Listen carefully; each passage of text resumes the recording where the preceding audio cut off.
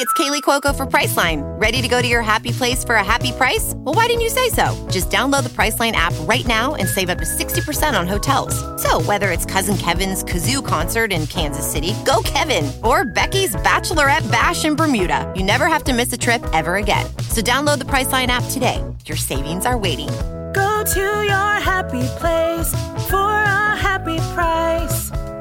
Go to your happy price, Priceline. This episode is brought to you by Paramount Plus. An unlikely friendship begins in the Paramount Plus original movie Little Wing, starring Brooklyn Prince with Kelly Riley and Brian Cox. Reeling from her parents' divorce, Caitlin steals a valuable bird to save her home, but instead forms a bond with the owner, leading to a new outlook on life. Little Wing, now streaming exclusively on Paramount Plus. Head to ParamountPlus.com to try it free. Rated PG-13. UFO IP.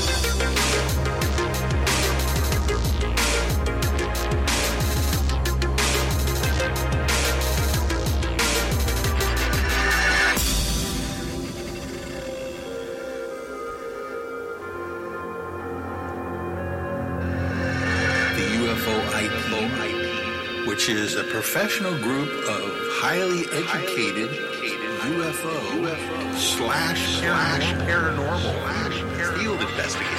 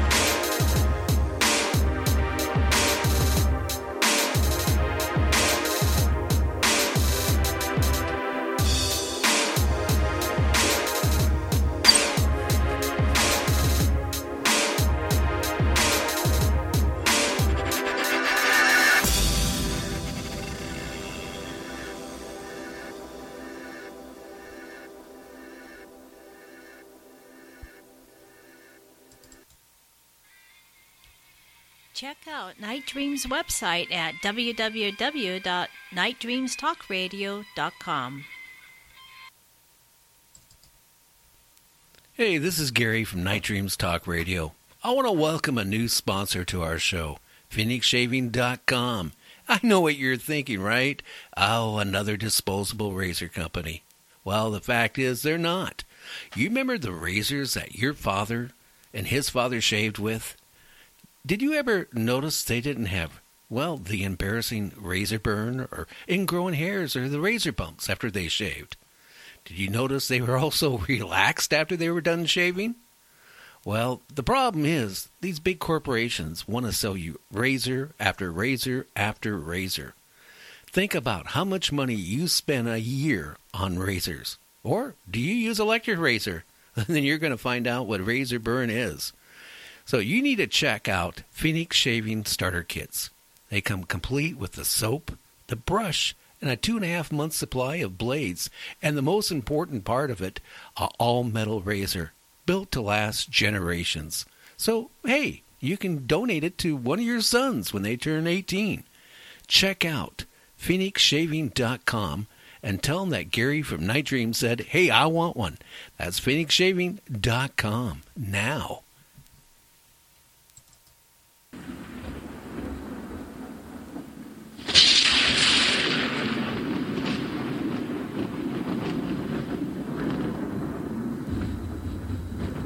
And you're listening to me, Gary, on Night Dreams Talk Radio. Hey, tonight we got a special guest. And are you there tonight, special guest? I certainly am. Ready to go. Okay, how you doing today? I'm doing great, thanks. Okay, well, why don't you tell everybody what you do? I write about UFOs. I just had my first book published last year, The Close Encounters Man. It's a biography of everybody's favorite UFO dad, Dr. J. Allen Hynek. Oh, wow. So what actually got you, to get into actually writing a book about UFOs? Oh, I like how you just jump in with the big question first. I'm sorry. I can ask you another question. How long have you been married? No, it's fine. I should mention, my name is Mark O'Connell. I've been a UFO buff all my life. I mean, ever since I was a little kid. I can still remember what I think is my first conscious memory was when this science fiction show premiered on TV back in the early 1960s. It was called The Outer Limits, and it was basically a Monster of the Week show. It was a science fiction anthology series, and I can remember, for some weird reason, my mom had that show tuned in for the premiere episode, and I would have been about 3 years old, I think. And this scary, glowing alien monster appeared on screen, on our TV screen, and I ran upstairs and I hid, and I wouldn't come out until my mom could assure me that the monster had gone. So that's how it started. And then I just became more and more interested in anything to do with aliens and UFOs and rocket ships and space travel and science fiction. I used to have this recurring dream when I was a kid, and I've since found that a lot of other people interested in UFOs have had a similar dream in their childhoods.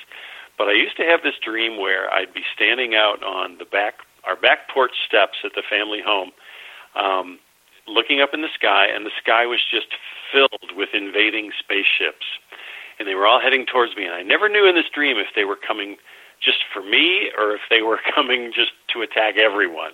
But I knew it was an alien attack. I had that dream over and over again when I was a little kid. Oh, wow. And then a little later on, see, you asked where this came from, and I said, this is a big question, so I'm giving you the long answer. Oh, please do. So, okay. My mom was also a volunteer librarian at our town library, and she would take me in with her sometimes. And it was a small library, but they had one section of the library that was devoted to paranormal stuff, So there was Frank Edwards' UFOs, Serious Business, and there was, Eric Van Daniken's Chariots of the Gods, and, all the Bermuda Triangle books and the Bigfoot books, and, of course, the UFO books. And I just always headed straight for that bookshelf whenever my mom took me into the library with her. And would just read those books from cover to cover. And, there probably weren't that many books, and I probably read each one of them 5 or 6 times. But I was just completely hooked. I was completely fascinated with this kind of stuff. Just really fired my imagination. And that's kind of how it all took root, all these things happening when I was, really pretty young. It was a really early interest, and it never faded away. It's only grown stronger over the years. And so how I came to write the book was about 6 years ago or so. I just for fun, I started writing a blog about UFOs called High Strangeness. You can find it at highstrangenessufo.com.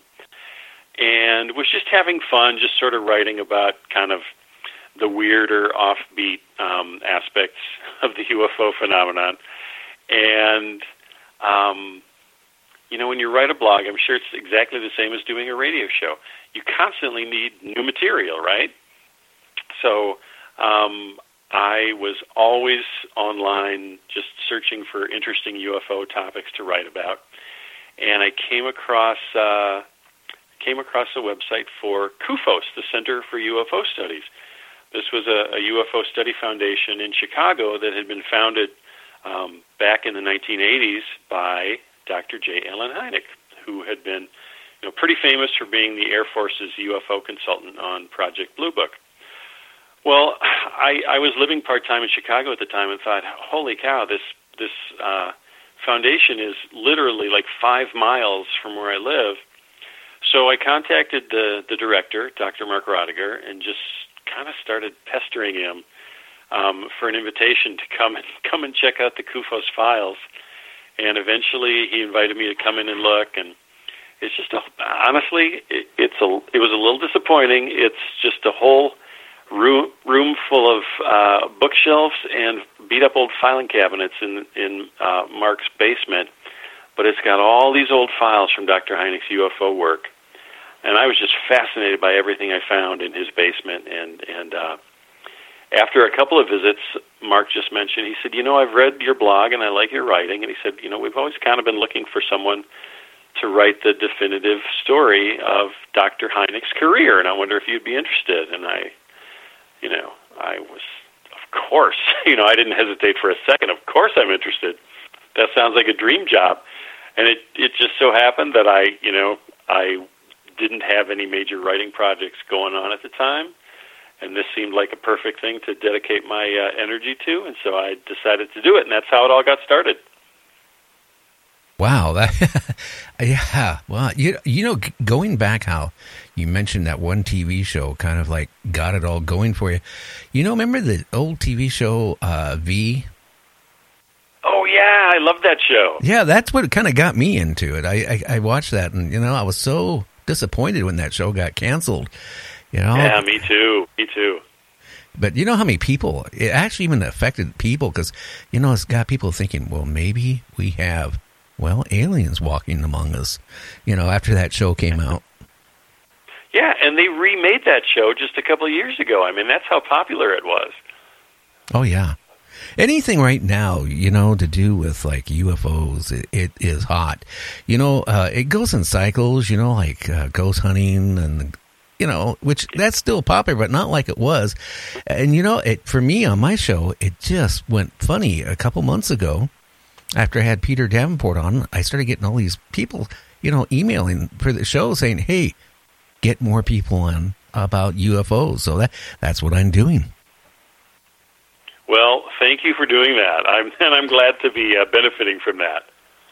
Well, can you give us a little bit about the book? And, without giving a lot away. I mean, hopefully you're not like I was telling you about before we came on there, like when I had one guest on, he wanted to talk about his book, and then I got him on the air, and he would absolutely refused to talk about his book. And that was a very interesting night. I had to talk about The Walking Dead, vampires, zombies for 2 hours. Boy, I had to use my brain to think about every one of those movies I watched 100 times each. Well, I'm not so much into zombies, although I have to say, I did see a really cool zombie movie just a couple nights ago that I can totally recommend. It's on Netflix. It's called Cargo, and it stars Martin Freeman. And it's a really kind of a low-key, low-tech kind of a zombie movie, but I really enjoyed it a lot, so I would recommend it. It's a Netflix original. Okay. But back to my book. Yeah, back to your book. Your book's what's important. Where I left off. So Mark Rodiger sort of gave me this invitation to write a book about Dr. Hynek's career, and at that point, I was familiar with Dr. Hynek's career as a UFO investigator. I was familiar with the fact that he had developed the whole Close Encounters UFO classification system. That was his work. And I knew that his work had inspired the Steven Spielberg movie Close Encounters of the Third Kind. So those were the things I knew about him, and I thought, well, yeah, pretty interesting guy. He'll be fun to write a book about. But early on, I just started thinking, but he was also a professional astronomer and educator from the 1930s all the way up to the 1980s. And I decided I wanted to look into that side of his life as well, because I thought, I bet you there are probably going to be a lot of instances where his career as an astronomer informed his career as a UFO hunter and vice versa. And I thought that would be a really interesting way to look at his life. to kind of learn about who he was as a scientist, and at the same time learn about who he was as a ufologist. So that was the approach I took with the book. So I already had the UFO research well in hand, because I had access to all of Hynek's files at the CUFOS headquarters in Chicago. But then I also found pretty quickly that Dr. Hynek had taught astronomy at Northwestern University for much of his career. And Northwestern University is a couple miles from my Chicago house in the opposite direction. So I started going to the Northwestern archives in the basement of their library, and the archivists there were just so excited to be working on such a neat project. They were wonderful people. They bent over backwards to find anything I needed in their archives. And so I started to learn about Dr. Hynek's, career as a scientist and an educator, and learned that he really, really was very, very accomplished in all of his careers. And sure enough, like I said, there were a lot of things about his astronomy career that reflected on his UFO career and vice versa. For instance, early on in his career, Hynek was hired by the Air Force to do a study on, believe it or not, how stars twinkle. I was really fascinated to find this out, because it didn't make much sense to me. Why would the Air Force want to learn how stars twinkle? Well, it turns out there's a very good reason for it. If you are a fighter pilot up in the sky and you see a light in the sky and you can't tell what it is right away, it could be a star or it could be another aircraft. It could be something hostile in the sky. You better have a pretty good idea. You better be able to identify it. What if you could have a career where the opportunities are as vast as our nation, where it's not about mission statements, but a shared mission? At U.S. Customs and Border Protection, we go beyond to protect more than borders. From ship to shore, air to ground, cities to local communities, CBP agents and officers are keeping people safe. Join U.S. Customs and Border Protection and go beyond for something far greater than yourself. Learn more at cbp.gov/careers. Lucky Land Casino, asking people, what's the weirdest place you've gotten lucky? Lucky? In line at the deli, I guess? Aha, in my dentist's office. More than once, actually. Do I have to say? Yes, you do. In the car before my kids' PTA meeting. Really? Yes. Excuse me, what's the weirdest place you've gotten lucky? I never win and tell. Well, there you have it. You can get lucky anywhere, playing at LuckyLandSlots.com. Play for free right now. Are you feeling lucky? No purchase necessary. Void where prohibited by law. 18+. Terms and conditions apply. See website for details. Pretty quickly. So Hynek's work on how you can tell when a star is twinkling was actually kind of had, a practical benefit for Air Force pilots. But it also came in handy in his UFO research, because he came across so many hundreds, maybe thousands of cases where people were sure they had seen a spaceship, but in reality, it was just the planet Venus, or it was the star Arcturus, and if these people had actually understood how a star twinkles, they would have been able to make a better ID. They would have known that they weren't actually looking at a UFO. So I kept finding those kinds of things where Hynek's two careers sort of crossed over into each other. And that kind of became the basis of the book, the backbone of the book, I guess. That's how I decided to tell the story. I got to ask you a question, though. Sure. Okay, what causes a star to twinkle? Well, mostly it's atmospheric interference, but there are a lot of weird little wrinkles to this. Now, one of the things he studied was, does a binary star twinkle differently than a regular star? And he found out that, yes, they do. So there's a way to tell from the twinkling which if a star is just a single star or a binary star. He also found out that you can tell the wind speed and direction by the way a star is twinkling, believe it or not. Oh, you wow. have to be you have to be very observant, I think, to be able to make that determination. But, he was an astronomer. He would spend hours looking through a telescope. So he was used to making those kinds of really long, meticulous observations of things. So this, it just came naturally to him. So those were some of the things he studied and he learned about when he was doing these scintillation studies for the Air Force. Oh, wow. That's Go ahead. Go ahead. that led to interest. So this is, I love telling these stories because this is still also fascinating to me. So that early work for the Air Force studying how stars twinkle came back into his career in the late 50s and early 60s when he developed this program called Stargazer, and again the Air Force financed it. And his idea was that if you could launch a telescope, a high-powered telescope, into a high-altitude balloon that could lift you up above the Earth's atmosphere, you could get rid of that interference and you could get a much clearer image of the stars in the sky. And that experiment, I go into it in great detail in the book. That experiment ultimately was not a success, but if you think about it, it obviously paved the way for the Hubble Space Telescope. Hynek was the first person to dream up the idea of getting a telescope out from under the Earth's atmosphere, out into orbit. Now, in his experiment in these high-altitude balloons, they could only go up about 15 miles. So they weren't completely free of the atmosphere, but they were free enough that it did make a big, big difference or it would have made a big difference in the image quality had the project succeeded.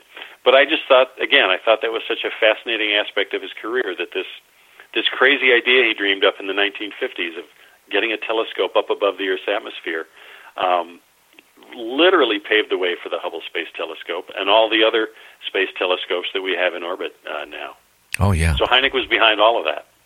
Oh, if he wouldn't have came up with that idea, but maybe we wouldn't have those telescopes right now where they're at. Well, it's possible. And he also came up with another variation on that idea. He did some work in the 1960s helping with the Apollo moon landing programs. He would help determine landing sites for the Apollo missions. And at one point, he pitched an idea to NASA for one of the Apollo missions to take along a telescope to leave on the surface of the moon. So same kind of idea.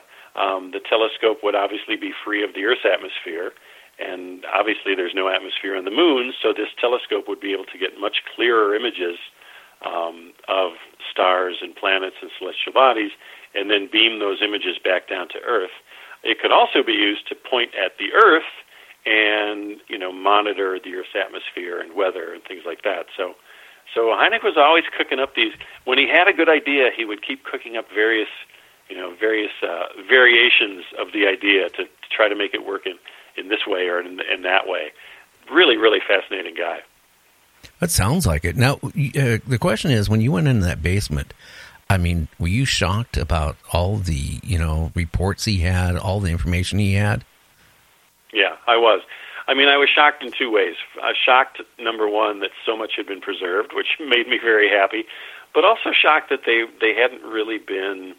weren't really being taken care of properly, and I don't mean that as a criticism at all. It's nobody's fault.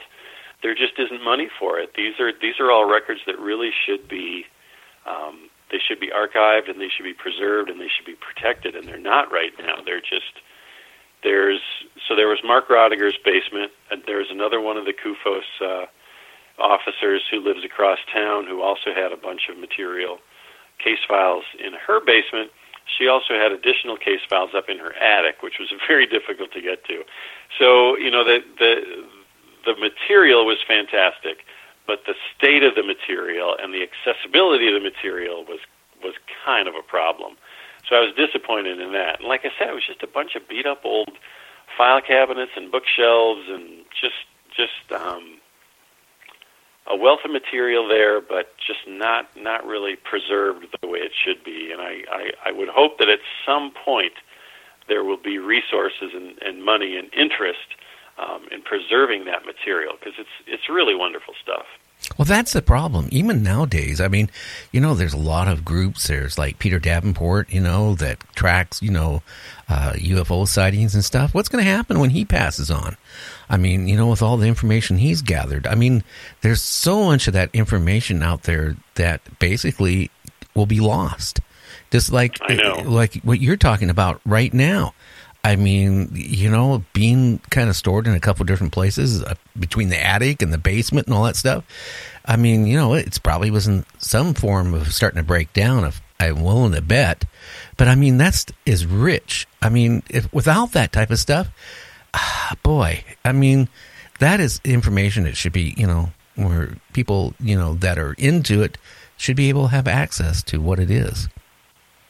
Yeah, and but then there's also this other aspect of it that's, people are also very proprietary about their UFO records. So, and again, I'm not saying this to criticize anyone, because I think it's a perfectly natural thing, but one organization has their own case files and they guard those very jealously, and another organization has their case files and they guard those very jealously, and they're not willing to share with each other.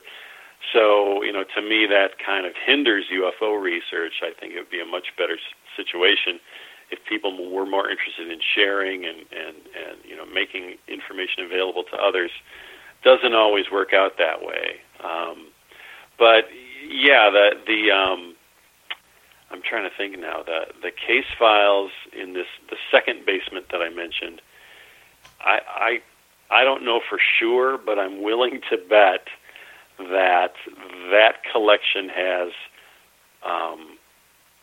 oh my gosh, it's got to be in the thousands, and it's cases going back all the way to the 1940s, all the way up to present day, and it's just file cabinet after file cabinet after file cabinet. You could spend days looking through this stuff, and you'd still want to read more because it's just so fascinating.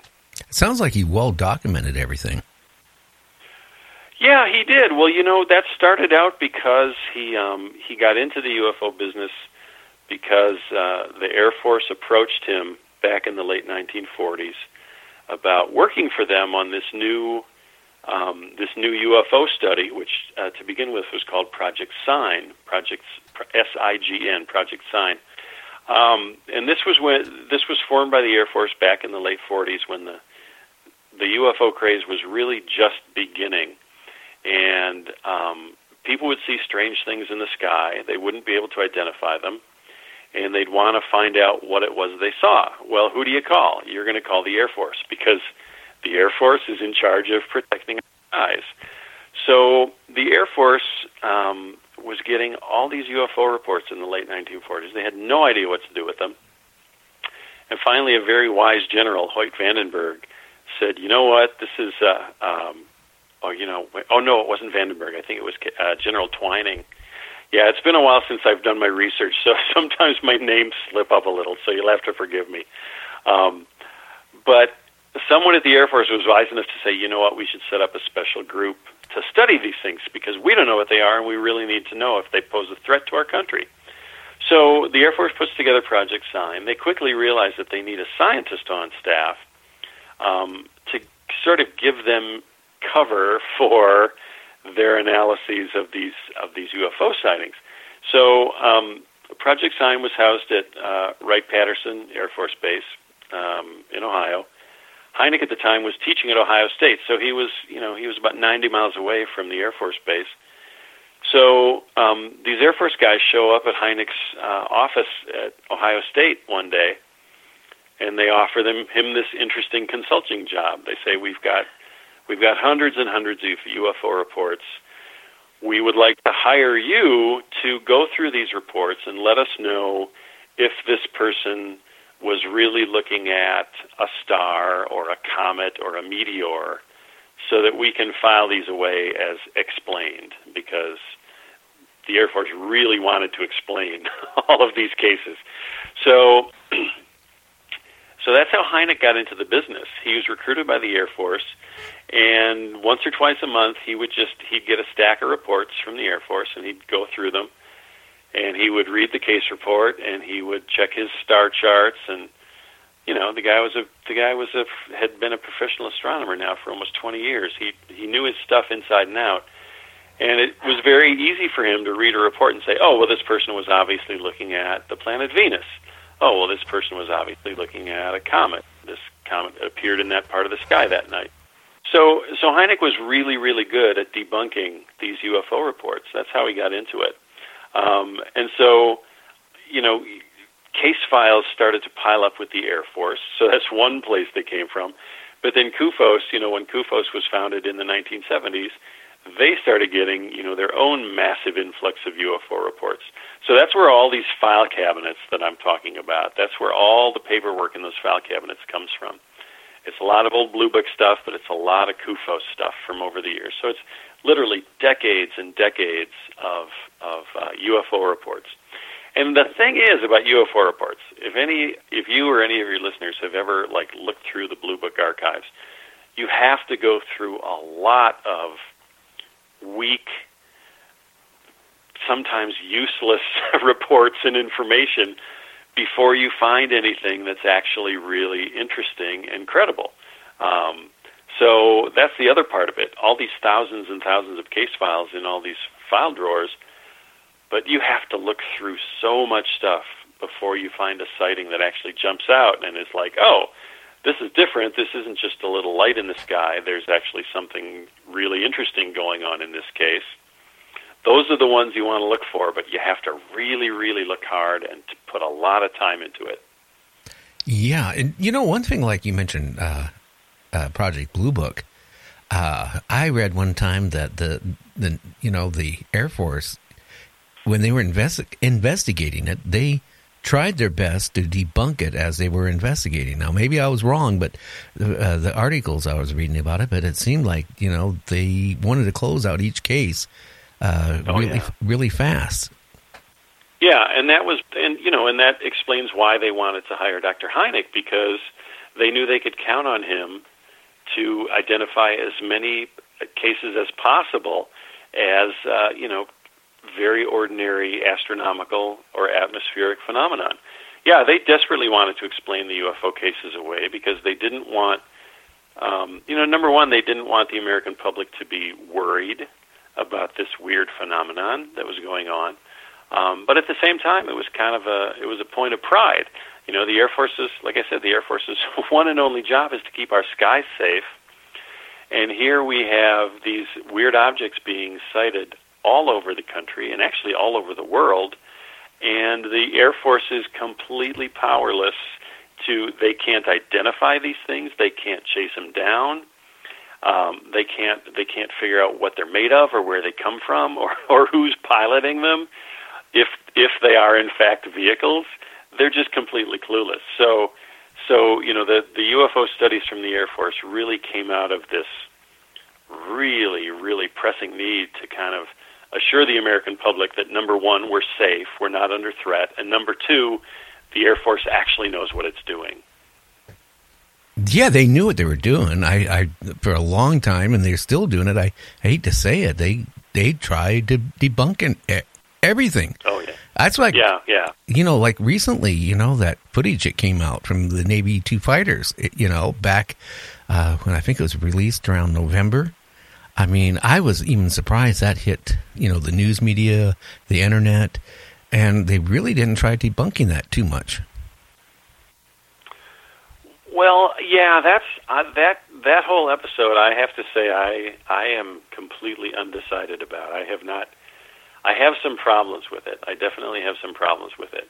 And you're right. The Air Force hasn't come out and debunked it, which seems really weird to me. I still don't really understand how these people got a hold of this Air Force footage. That's a whole other topic, though. I don't know if we could spend the whole show tonight talking about that, and there are many other things to talk about. So I don't want to go down that rabbit hole, at least not just now. But yeah, it's an interesting. Okay, round two. Name something that's not boring. A laundry? Ooh, a book club. Computer solitaire, huh? Ah, oh, sorry, we were looking for Chumba Casino. That's right, ChumbaCasino.com has over 100 casino-style games. Join today and play for free for your chance to redeem some serious prizes. ChumbaCasino.com. No purchase necessary. Void where prohibited by law. 18+ terms and conditions apply. See website for details. With Lucky Land Slots, you can get lucky just about anywhere. Dearly beloved, we are gathered here today to... Has anyone seen the bride and groom? Sorry, we're here. We were getting lucky in the limo and we lost track of time. No, Lucky Land Casino, with cash prizes that add up quicker than a guest registry. In that case, I pronounce you lucky. Play for free at LuckyLandSlots.com. Daily bonuses are waiting. No purchase necessary. Void where prohibited by law. 18+. Terms and conditions apply. See website for details. Case, and it does raise a lot of interesting questions. And so far, nobody really seems to have any good answers. I'll just put it that way. Oh, that, or maybe they got caught with their pants down this time. It's possible. It's possible. They sure haven't. I'm surprised that the fighter pilots are being allowed to talk publicly about this. I guess that's one of the most surprising things to me, is that if this all really happened, it's very weird that the Air Force is allowing these pilots to speak so freely about it, unless it represents a complete change of policy by the Air Force, which, I guess that's possible too. Well, I don't want to go down the rabbit hole, but I am concerned on one thing. You had that video, leak out, and then about a month or so later, you had the Secretary of the Air Force, in front of the cadet class, saying, hey, the next war is not going to be a ground war. It's going to be out in outer space. That was brought up, which I thought was kind of really strange, because you could take it two ways. You could think, oh, maybe Russia, China, will be rockets and they'll be fought out in outer space, or maybe it could be something else. And then a couple months ago, we had our president, jokingly say, hey, maybe we should create a space force. Now he instructed to do that. And I kind of find it so strange. We didn't have money to replace the shuttles. We destroyed the rockets we had that went up to the moon and the extra capsules we had. And, and they're talking about going to Mars, but yet we never went back and really put anybody on the moon and see how long they could live. I'm just wondering if maybe it's something is strange, in the fire, and that they can't maybe keep it in the can too much longer. That's some interesting thinking. Well, that's just my thinking. Is. I see where you're going with that. I guess I watch sci-fi and Comet and all those stuff, and watching those Class B or actually Class C. The space movies that are so bad that they're good. Oh yeah, I love those. As I said before, I'm addicted to all that stuff. Oh yeah, that's my problem. So. Let's go more in depth a little bit, but you can, about the book. I mean, we got an hour and a half. So, I mean, whatever you volunteer and want to talk about Michael comes on, because I know he's going to have 1,000,001 questions, because, he's the paranormal lawyer. And being a lawyer, he's going to have questions. All right. That's a little intimidating, but I'll do my best. Oh, he's not an intimidating person at all. All right. Good. We'll do fine, I'm sure. Back to the book. I guess one of the things I can say about it is, I mentioned that one of the things that got me so enthused about it was the fact that I could tell these two stories: the story of Dr. Hynek's UFO work, and then the story of his scientific work as an astronomer. But there were a couple other things about him that really, really intrigued me. One of them was the fact that he was very much a scientist. He needed to see the facts in front of him. He would not be convinced by anything except facts. So in that sense, he was like the ideal scientist. But at the same time, he also had this kind of almost mystical side to him, which I found really intriguing. When he was in high school and college, a lot of us will start, reading and being exposed to really interesting schools of thought when we're at that age. Well, Hynek was no different. He started learning about the Rosicrucians, and he started reading about this interesting spiritual educator named Rudolf Steiner, and really became intrigued with these ideas of parallel dimensions, and being able to visit the past and being able to make contact with the dead. And I think that was especially interesting to him because he had lost both of his parents when he was a teenager. He was an only child. So here he is, an only child and an orphan.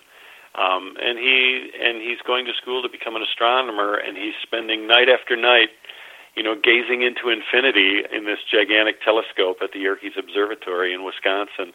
And Mark Rodiger from CUFOS, he told me, you can see where that kind of experience could, induce some mystical thinking in certain people, and that definitely seemed to happen with Hynek. So that was another thing about his career and his personality that I thought would make a really good story for the book.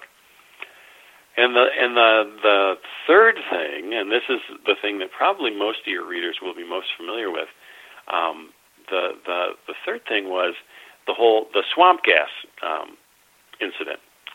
A lot of people, when they hear swamp gas, they know immediately what you're talking about. At the very least, people know it has something to do with UFOs, but if people have read about or studied UFOs, then they know that swamp gas refers to this very, very famous UFO case in 1966.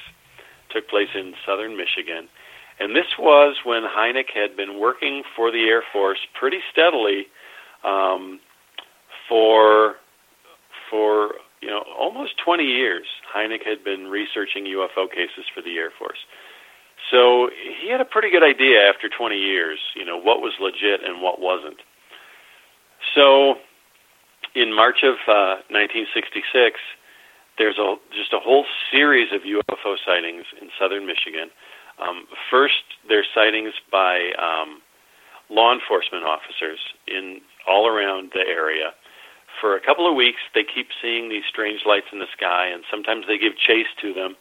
And of course, they never catch up with them. But there was all sorts of talk around southern Michigan about all these weird sightings by the local policemen. And then there was a sighting at this farm. This is all sort of in the general vicinity of Ann Arbor. There was a sighting at this farm with a family living on the farm who saw some strange lights in a swamp down below their house. And the father and the son went down to investigate, and they saw these weird glowing lights in the swamp, and they would disappear and reappear somewhere else, and they would rise and fall like they were under some kind of control. And the family calls the police, and before you know it, there are police cars from all over the region showing up at this farm wanting to see the UFOs, and it becomes national news. And then the very next night, about less than 100 miles from this farm, very next night, a bunch of college co-eds at Hillsdale College, they also see virtually the same kind of thing that the farm family described. They see these glowing lights. They're mostly red and green and yellow, and they're floating in the Arboretum, which had some swampy areas to it. This being March, it's springtime, so there are a lot of marshy, waterlogged areas. So about 80 or 90 students from this dormitory spend a couple hours watching these strange lights out in the Arboretum across the street, and they're convinced that they're seeing a UFO, just like the farm family was. Well, between these two cases, this story becomes a huge, huge national story, and it really puts the Air Force on the spot. So they need to explain away these UFOs as quickly as they can.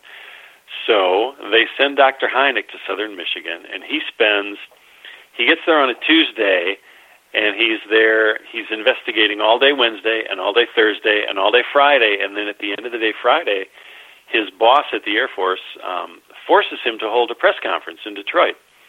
Well, at the press conference, of course, everybody's just super excited because the people who are interested in the UFO phenomenon are excited because they think this is going to be the big one.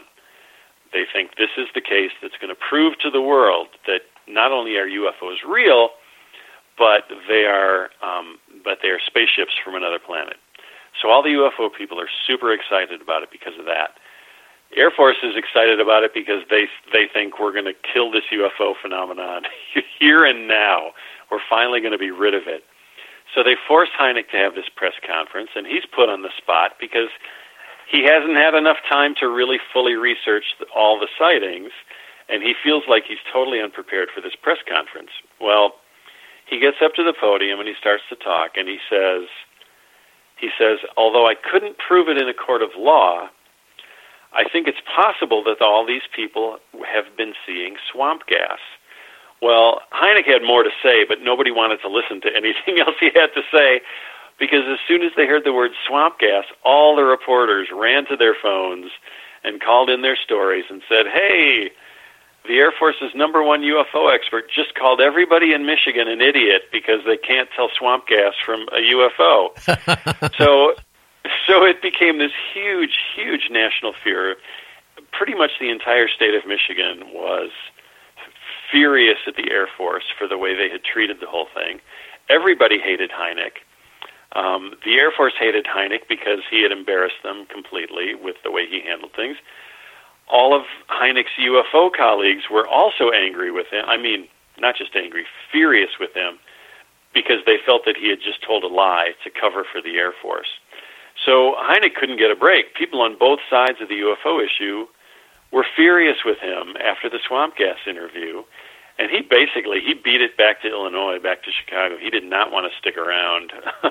And he just got lambasted in the media, in newspapers and in TV and radio news.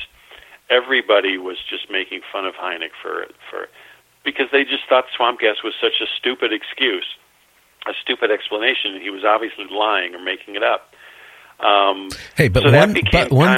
thing, though, I want to mention, Mark, because of that, I mean, when I was young, I don't know how many times people would say, oh, what you're talking about, the swamp gas. People use that term for almost everything. So, I mean, he created a term that basically debunked anything, and he didn't realize it. Yeah, you're absolutely right, and that's kind of one of that's one of the interesting little twists to Hynek's life story that I enjoyed so much and made it so much fun to write the book. Is you're right. I mean, that basically became a pop culture catchphrase before anybody even knew what a pop culture catchphrase was. Yeah. All of a sudden, all you have to do is say swamp gas, and people know you're talking about UFOs. It's really fascinating. So, and Hynek is the guy who started it. But it's important to remember, though, that he did say, I couldn't prove it in a court of law. So he wasn't totally convinced that it was swamp gas. He just thought it was a strong possibility that it was swamp gas. But nobody heard that. Everybody thought they heard J. Allen Hynek saying, every UFO that's ever been sighted was swamp gas. That's the story that came out from that Detroit press conference. So it couldn't have gone worse. It just couldn't have gone worse for Hynek. He became like public enemy #1. But, and this is one of the most surprising things I found in my research, and this I found at the Northwestern University archives. In his correspondence files from 1966 all the way through the late 60s, right after the swamp gas incident, even though so many people were mad at him, the weird opposite effect was that whole incident made Hynek a superstar. It made him a media star because everybody knew who the nation's #1 UFO expert was. And so these correspondence files at Northwestern are just stuffed with letter after letter after letter from people writing fan mail, literally writing fan mail to Dr. Hynek after the swamp gas incident. And the letters kind of split into two main categories. The first category is people writing to say, I'm really interested in UFOs and your work. Could you please tell me more? And then there's a second category of letters from people saying, oh my gosh, I saw the most amazing thing in the sky last year. I never thought I could tell anybody about it, but now I want to tell you. So Hynek started getting all this incredible mail from people, like I said, all over the world as a result of the swamp gas thing. So this incident that, seemed like it was just blowing up in his face and was going to completely ruin his reputation, actually enhanced his reputation. He became the first, UFO superstar. Totally unexpectedly. Nobody saw it coming, but that's exactly what happened. Now, the information, maybe because I'm going back on memory years ago, but, didn't he kind of change his story towards the older he got about that he actually believed in UFOs? Because at the start, he was really skeptical and kind of known for debunking. I mean, that's what the Air Force hired him for, was to debunk. But then towards the end, it went the opposite way. He started, actually talking about UFOs. Yeah, and that's another really fascinating part of his story, and to me, really one of the things that makes him such a he's not just a character. He's a real human being who makes bad decisions sometimes and doesn't always say the right thing, and so this whole transformation he went through from skeptic and debunker to a lot of people will use the term true believer. That's not exactly right, but it's close enough. But yeah, he did go through, like you say, he went through this huge transformation. And again, that's another reason why people were so angry at him over the swamp gas thing, because they saw this as part of this whole big betrayal by Dr. Hynek. What happened was, as we've been talking about, so the Air Force kind of pulled him into this UFO mess in the late 1940s. And Hynek went along with it because he thought it would be easy work. He'd pick up an extra... With the Lucky Land Slots, you can get lucky just about anywhere. This is your captain speaking. We've got clear runway and the weather's fine, but we're just going to circle up here a while and get lucky. No, nothing like that. It's just these cash prizes add up quick. So I suggest you sit back, keep your tray table upright, and start getting lucky. Play for free at LuckyLandSlots.com. Are you feeling lucky? No purchase necessary. Void where prohibited by law. 18+ terms and conditions apply. See website for details. With Lucky Land Slots, you can get lucky just about anywhere. Dearly beloved, we are gathered here today to... Has anyone seen the bride and groom? Sorry, we're here. We were getting lucky in the limo and we lost track of time. No, Lucky Land Casino, with cash prizes that add up quicker than a guest registry. In that case, I pronounce you lucky. Play for free at LuckyLandSlots.com. Daily bonuses are waiting. No purchase necessary. Void where prohibited by law. 18+. Terms and conditions apply. See website for details. A paycheck from the Air Force. He's got a growing family. A little extra money on the side never hurts. And he thought he would sort of be doing good PR work for science. Sort of disabusing people of the idea that there was some kind of pseudoscience going on, that no, this actually is something that we can explain if we have enough time and resources to study it. So that's how Hynek started out. Well, it didn't take long for some chinks to appear in his armor. It was actually only about 4 years into his work for the Air Force. By this time, so now we're at 1952, the Air Force's UFO project has morphed from Project Sign into Project Grudge, and then it morphed from Project Grudge into Project Blue Book, which is the one that I think most people today are familiar with. So Hynek was employed on Project Sign. He wasn't involved with the second one, Project Grudge, but he was brought back in on Project Blue Book in 1952 because, once again, UFO reports were just burying the Air Force. They were just getting so many UFO reports, and they still didn't know what to do with them. So they went back to Ohio State, back to Dr. Hynek, and the new project chief for Blue Book, Edward Ruppelt, approaches Hynek and says, "Would you come back and help? We need your scientific perspective on this. We need you to help us explain these sightings that are these reports are just coming in by the hundreds every day." So Hynek agrees to come back, and he starts looking through. So he's been out of the UFO business for like 3 years at this point. Well, he starts looking at all the recent case reports, and he starts to notice something really odd going on. Back in the early days when he was first working with Project Sign, he was able to explain away about 80% of the sightings as just perfectly ordinary things. That left about 20% of the sightings that he couldn't explain, but he felt like, well, if we had enough time and resources, we could probably explain those other 20% also. So he wasn't too worried about that. Well, 3 years later, the Air Force re-recruits him, gets him to join Project Blue Book. He starts looking at these recent files, and guess what he finds? He finds, wow, I'm able to explain away about 20% of these reports, but there are still these weird, nagging 20% that I can't explain. And he starts to think, wow, not only has this UFO phenomenon lasted a lot longer than I thought it would, because here we are 4 years, 5 years later, and these reports are still coming in. So not only has the phenomenon persisted all this time, but there's still a consistent 20% of these reports that nobody can explain.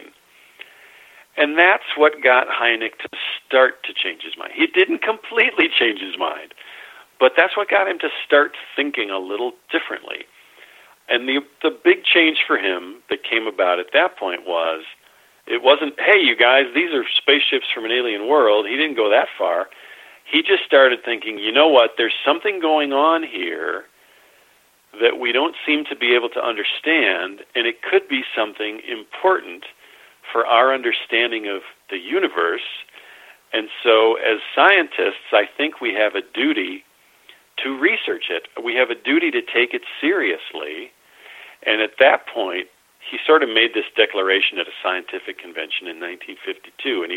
And when he was giving that speech, he said this one thing that is like my favorite J. Allen Hynek quote of them all. He said, "Ridicule is not part of the scientific method, and the American public should not be taught that it is." That was Hynek's battle cry. And I just think that was such a powerful thing for him to say to this group of scientists. Of course, most of the scientists didn't listen, didn't want to know. But the fact that Hynek came out with those wise words, I think, says a lot about where his mind was at that point. He wasn't saying, I believe this stuff.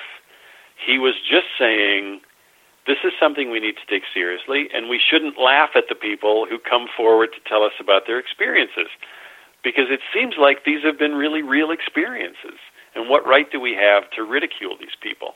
So that was if you look at the whole history of UFO lore, that's a pretty important moment to have a respected, sober scientist saying, hey, let's take this seriously, and let's not make fun of these people. That's a huge thing. Well, it's just too many cases of reportings, of different areas like around Mount Rainier, McNeil Island in Washington State, all across the country. And, yeah, you can debunk them, a certain amount. I had a friend, I don't know if you remember Republic Airlines. They were no, I don't. They were like as big as TWA or pretty close to it at one time. Back in the 70s and 80s, they were a major airline, but they ended up going, well, when the economy went bad at that time, they didn't survive. But I knew one of the vice presidents of it, and, he was a pilot and worked his way up. But he was telling me, in Vietnam, he would go from Guam with a payload on the B-52 and, and drop it in North Vietnam and then go back. He said he had 2 sightings of UFOs. And, he made the mistake of reporting one. Oh. And when he, and he was a colonel at that point. Uh-huh. Basically, he said that he realized he was not going to ever get promoted again. And, when his term was up or whatever, that's when he went into commercial, airlines. Because he knew he had no more future in the military. But he said it was really bad is when he landed, the guys in the suits were there, some generals were there. They broke up his whole crew in different rooms and basically said, you didn't see anything. If you, if you ever say you see anything, then they started telling, supposedly, what could happen and all this stuff. And, but that wasn't the part that really concerned me. As being a vice president at Republic Airlines, he would tell me that, pilots would talk to him about seeing UFOs.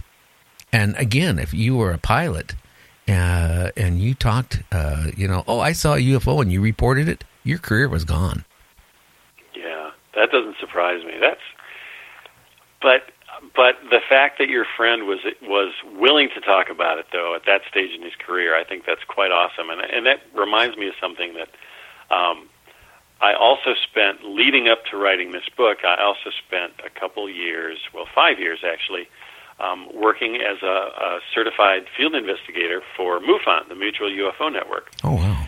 Because I thought, well, if I'm going to be writing about UFOs, not just in my blog, but in my book as well, I thought it would really help for me to spend time talking with real UFO witnesses to try to understand, what the experience was like for them and how the experience has changed them, if it has changed them. So I had some really, really interesting experiences talking with UFO witnesses. But one of the cases I investigated that was still one of the most amazing UFO stories I've ever known is I investigated a sighting that took place way back in 1980. The witness had waited since 1980 to report what he had seen to MUFON. And I want to respect the gentleman's privacy, so I won't go into a whole lot of detail. But the sighting in 1980 took place while he was serving in the military. He saw an extremely strange thing while he was out on a night shift, basically on a security patrol. And there were several, actually quite a few other servicemen outside at the same time. He's quite sure that everybody saw the same thing. The next morning, he went to his immediate superior and said, "What are we going to do about what happened last night?" And his superior said, "You're on your own." So that made things pretty clear to him what he was up against. So he said, "Well, has the base commanding officer been told about this?" And his superior was like, "I don't know." So this guy, my witness, sought out the commanding officer and told him what he had seen the night before, and that he was pretty sure that a lot of other servicemen had seen the same thing. And the CO said, "I tell you what, I'll make a deal with you." He said, if this sighting is reported in the local newspaper, then I will order an investigation. But that's the only way I'll do it. And this gentleman told me, well, of course the CO knew he had me over a barrel, because he said, we're living on an army base. We don't have access to the local newspaper. We can't just go into town to buy the newspaper. So the CO knew he had him over a barrel.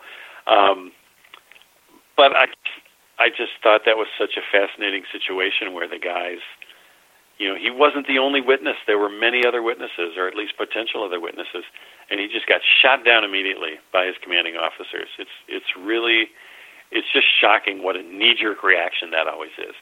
But the other part of that, though, the other side of that I wanted to mention is, I've also found since I started, blogging and since I've written the book, that there are a whole lot more people out there who've seen strange things in the sky than you can possibly imagine.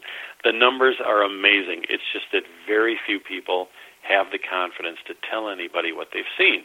But here's what I've found.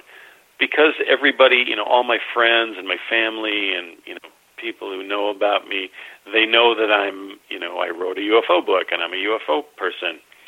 So I'm often in conversations with people where the topic of UFOs come up, and I always treat the subject seriously. I never laugh about it. Well, I take that back. There are always some incidents that you do end up kind of having to laugh about, but I take the phenomenon seriously, and I take the UFO witnesses seriously.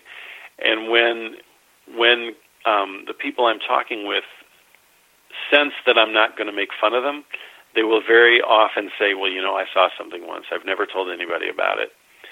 Here's what happened.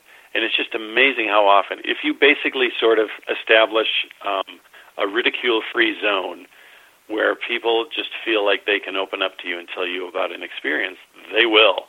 Because chances are they've been keeping this inside for a long, long time, sometimes many, many years. And they've never told a soul, and they've always wondered, number one, am I crazy? Number two, has anybody else ever seen anything like the thing I saw? So that was a real eye-opener to me, just finding out how if you take the topic seriously in social conversation, you will be amazed at how many people will speak up and say, I saw something once, I saw something once. I mean, that happened with my father-in-law a couple of years ago. My wife and I were on an outing with my father and mother-in-law, and we were talking about my book because I was in the middle of writing it at the time. And my mother-in-law says, she kind of motioned over at her husband. She said, well, he's had an experience once. And my wife didn't know anything about this, and I didn't know anything about this.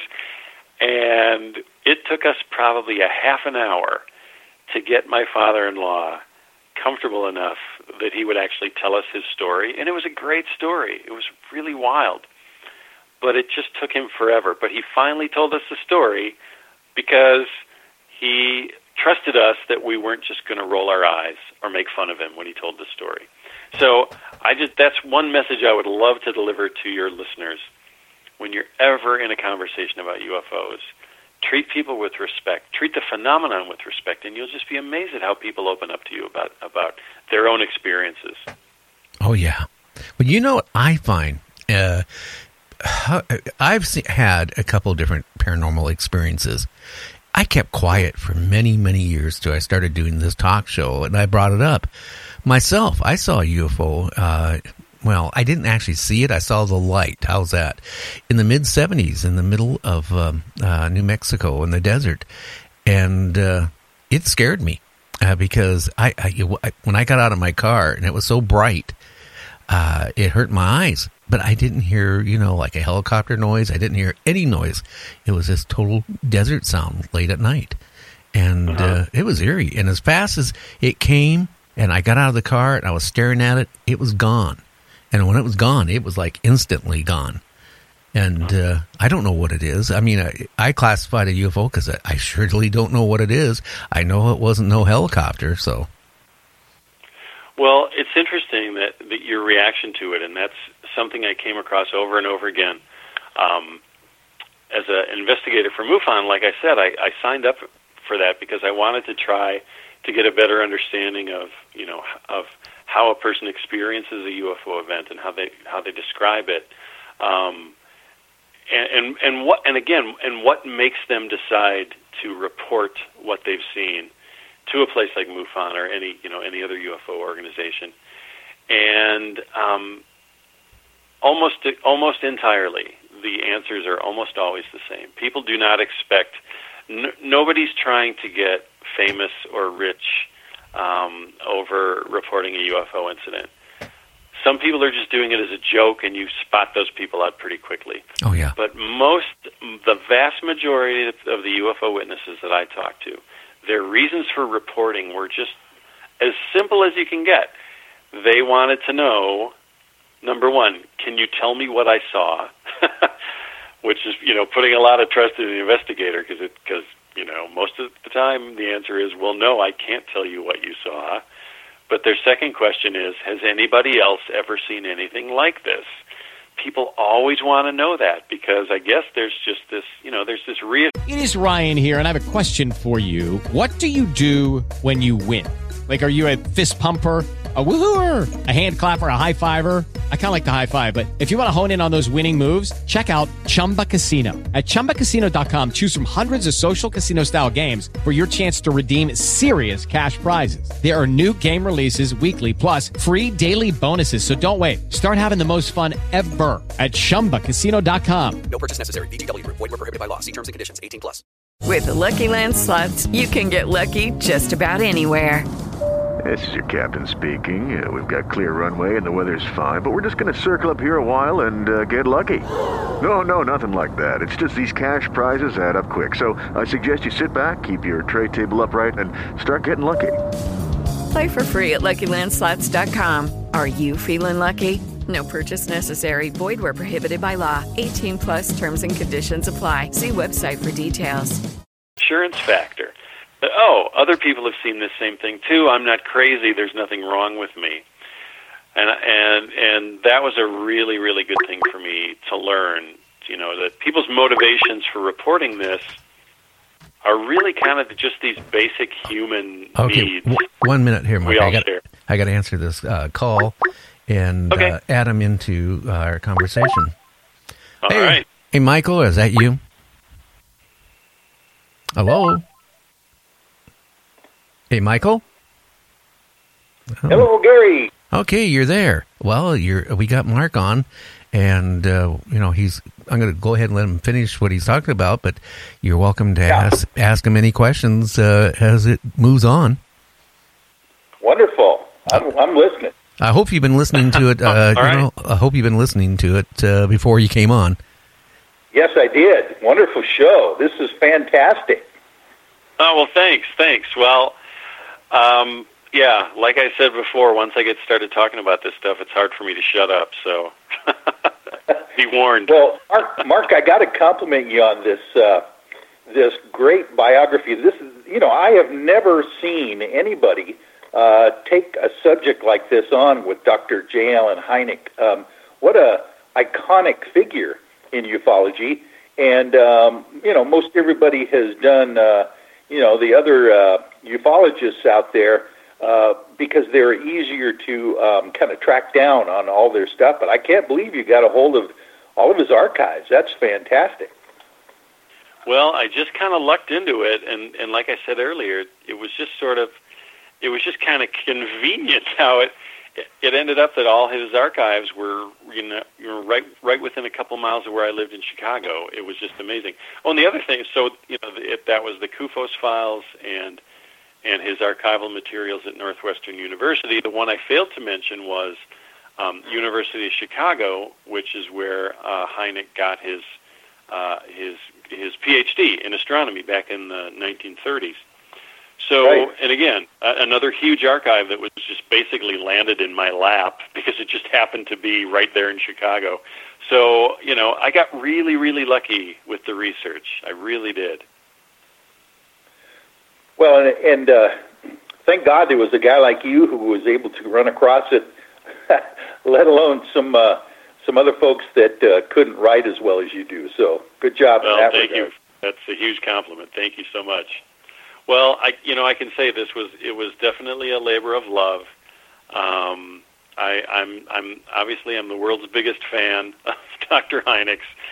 I think he was often misunderstood, and he often frustrated and angered the people he worked with. But I don't think there's anybody who has done as much to establish the credibility of UFO research as Dr. Hynek did. I don't think anybody else even comes close to what he accomplished. Yeah, that's for sure. A matter of fact, the fact that he was actually picked for that film, Close Encounters of the Third Kind, to be the iconic ufologist in the movie, that was fascinating to me. I remember in 1977, I was a tour guide at Universal Studios. Oh, wow. That movie came out that summer, and of course, at Universal, they give us all the press releases on all the new upcoming films, and we have to kind of promote them, prior to their release to the crowds that come through, literally from all over the world. And I remember picking up the fact, of course, I was into ufology way before then myself, so as a young guy interested in this, I knew who J. Allen Hynek was, and I'm saying, oh my gosh, this guy here is, from the Air Force Blue Book, and now he's actually coming out, on the other side, of course, promoting UFOs. Do you have any inside scoop on information on how Steven Spielberg got hooked up with Professor Hynek? Yeah, I'm glad you brought that up because it's really a fun story. So I've mentioned a couple times tonight about the Kufos files, the Hynek UFO archives in the basement of Dr. Mark Rodiger in Chicago. Well, as one of the first days I visited there, and I started to look through the files to start researching the book, I opened up the file drawer with the letter S, and there were two manila folders in the S drawer that jumped out at me immediately. The first one said Sagan, and the second one said Spielberg.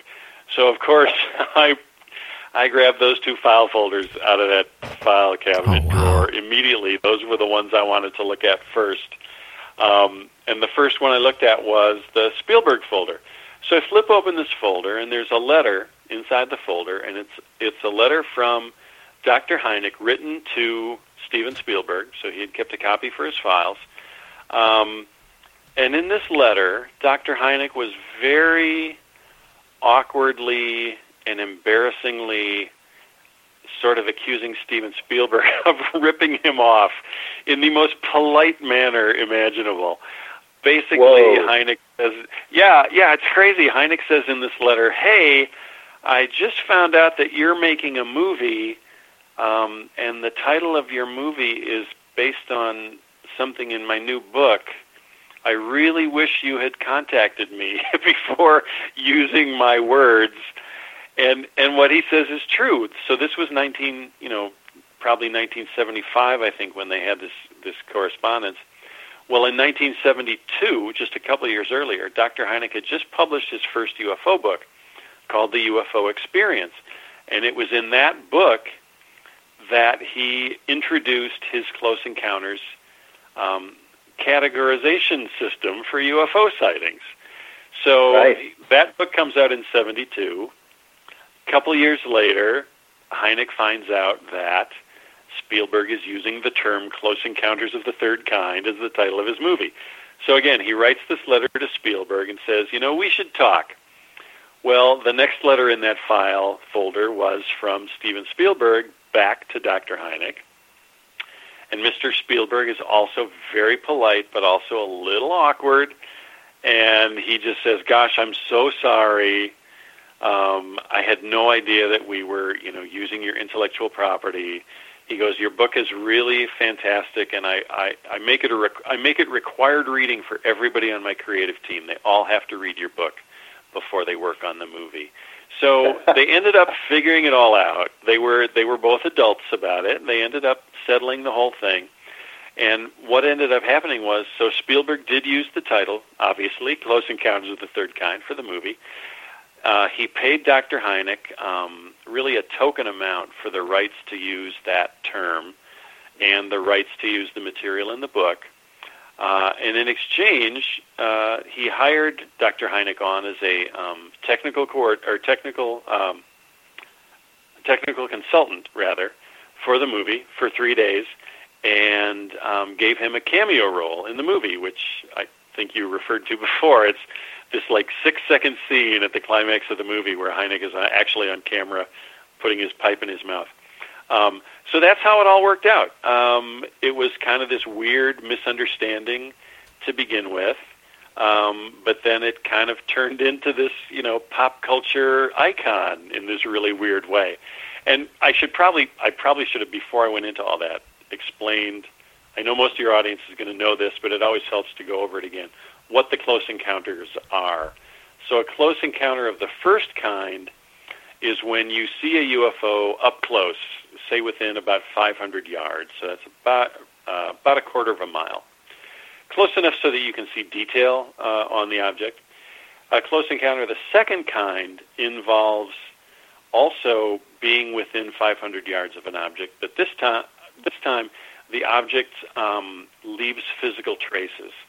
So it may shut off your car engine, or it may burn your eyeballs. It may give you retinal burns, or it may leave landing pad imprints, or leave a scorched grass where it landed and took off.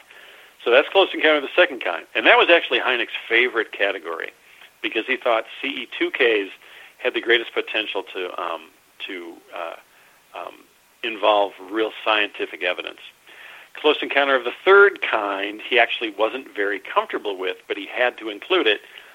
Close encounter of the third kind involved contact with some sort of alien entity associated with the UFO. So those were the three types of close encounters, and that's what is now really part of our everyday language.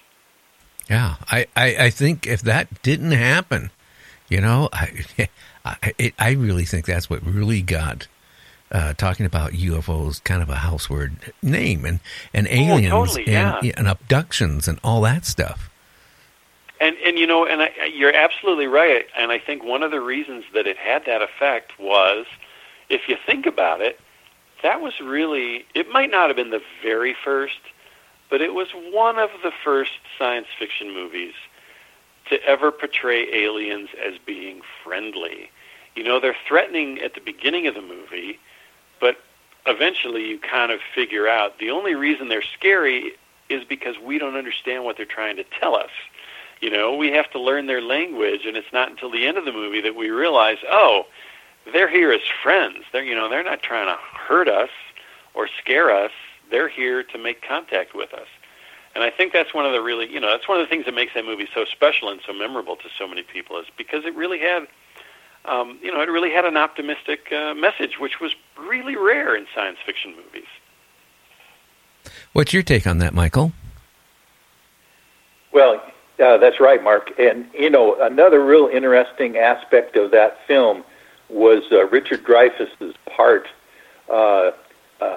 Neary, where people could actually relate to that character. The fact that his entire life fell apart because of what he saw, and he just was, he could not let it go. He just had to throw his whole family and his entire career aside to follow this obsession of finding out what this thing is about. That's just a fascinating story in itself. As a matter of fact, that story, for me, is probably more important than the fact that there are extraterrestrials. The fact that human beings can relate to someone being obsessed with trying to find out the truth. Yeah, that's a really good point. Yeah. You're right, and I think that probably is one of the real strengths of the movie, is that we really can identify with that character, because he doesn't ask for this to happen. I think he even says that in the movie. It's like, I didn't ask for this to happen; it just happened to me, and that's kind of a big thing with UFO witnesses. And there's another iconic scene in the film too that kind of wraps up people's thoughts about this whole issue of the government knowing what's going on and not telling us. At one point, Richard Dreyfuss's character is confused. He's being interrogated by the French guy in the movies, which I understand is basically kind of a throw to Jacques Vallée's character in real life.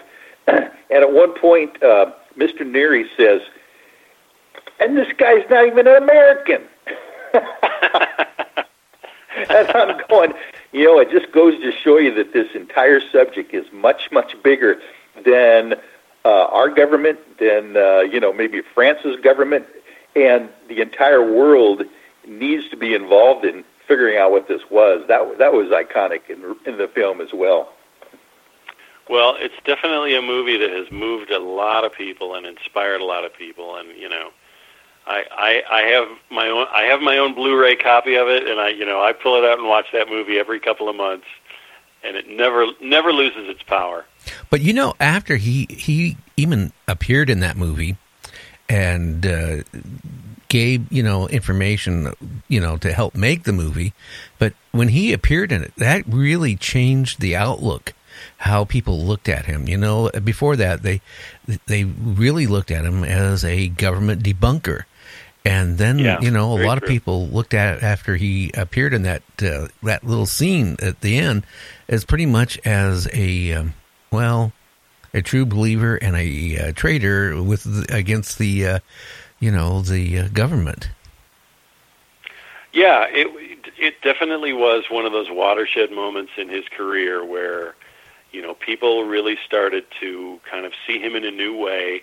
He really became a superstar, and the guy was, I listed it at some point in my book. I listed all the different TV talk shows he had been in, and I only give a small sample, and it's a really long list.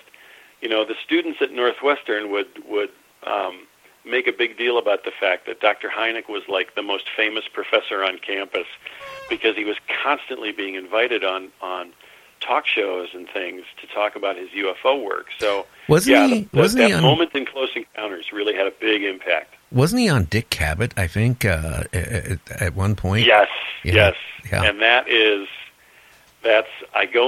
I tell that story in the book, and it's one of my favorite parts in the book. I'll give you a quick sketch on it. Give it a little bit longer. Give it a little bit longer and quick. A lot of people. Okay. Before you do, though, a lot of people, the younger people, probably don't even know who Dick Cavett was. Dick Cavett, used to interview virtually anybody, from actors to government officials. He really changed, talk shows, and he was really popular for many years. With Lucky Land Slots, you can get lucky just about anywhere. Dearly beloved, we are gathered here today to... Has anyone seen the bride and groom? Sorry, we're here. We were getting lucky in the limo and we lost track of time. No, Lucky Land Casino, with cash prizes that add up quicker than a guest registry. In that case, I pronounce you lucky. Play for free at LuckyLandSlots.com. Daily bonuses are waiting. No purchase necessary. Void where prohibited by law. 18+. Terms and conditions apply. See website for details. And I do remember seeing a replay of him being interviewed. Oh, and yeah, Dick Cavett was a really good interview and a really smart person, and kind of a UFO hero, to be honest. And when you hear this whole story, you'll understand why. So this talk show came about in October of 1973, and a couple of really big things had just happened just prior to this talk show. This is October 1973. First of all, there was a world-famous UFO abduction that took place in Pascagoula, Mississippi. These two men who worked at a local shipyard were out fishing on the bayou late at night, and they were approached by this glowing, egg-shaped UFO that came down and, well, it didn't exactly land. It hovered a couple feet off the ground, very close to where these guys were fishing. And then a door opened in the side of this thing, and these three weird kind of robot-like creatures came floating out, grabbed these two guys, brought them inside the UFO, examined them, and then put them back out on the pier, and the UFO disappeared. This story became huge, huge headline news all around the United States. Well, probably all around the world. Huge story, and it was a story that just didn't die. It was headline news for days and days and days. In large part because these two witnesses were so believable. They were just a couple working guys. They were out fishing. They weren't looking for trouble. Again, that whole thing about I didn't ask for this to happen to me. These guys went through this absolutely profound experience of alien contact, and they never changed their stories. Nobody ever tripped them up. They passed lie detector tests. It was an amazing story. So first that happened. Then about 10 days after that, another amazing UFO case happened in Ohio, and this time it was an Army helicopter with a crew of 4 men that were flying at night across the Ohio skies, and they have a terrifying encounter with a UFO that, first of all, they have to go into a crash dive because they think they're going to have a midair collision. Well, the next thing they know, this UFO that they thought they were going to collide with, this UFO is actually pulling them back up out of their crash dive, and then it disappears. So it literally saves the lives of this chopper crew because they were probably going to crash because of this crash dive, and then it flies off into the night sky. Well, that case became a huge, huge national story as well. So Dick Cavett and his producers had the bright idea of, hey, let's get the guys from Mississippi and the guys from the helicopter on our show to talk about their experiences. So that's what they did, and in the end, they got one of the guys from Mississippi, and they got the captain of the chopper crew, Lawrence Coyne, and brought them to the show, and they did this live primetime interview with Dick Cavett, in which both of these gentlemen talked about their experiences. But here's what was super interesting about this show. They had a couple other guests, too. They had one of the NASA astronauts who had seen a UFO during a space flight. I'm blanking on the name right now. Hopefully it'll come to me. They also had a gentleman who had just written a book about the Bermuda Triangle. And they also had Dr. J. Allen Hynek, who had come along with Charles Hickson from the abductee from Mississippi. So Dr. Hynek is on stage on the TV show. They also brought in Dr. Carl Sagan, who I'm sure we all know and love, but Dr. Sagan was not a friend of UFOs. So Cavett does this very, very nice job of interviewing the UFO witnesses, letting them share their story on primetime national TV, which was a really big deal. And then Carl Sagan starts to start criticizing everyone else on the TV show because he just thought UFOs were a joke. He couldn't stand that, Hynek was always trying to get research money to study UFOs. Well, Sagan didn't like that because he thought the research money should all come to him. There were all sorts of weird political things going on here.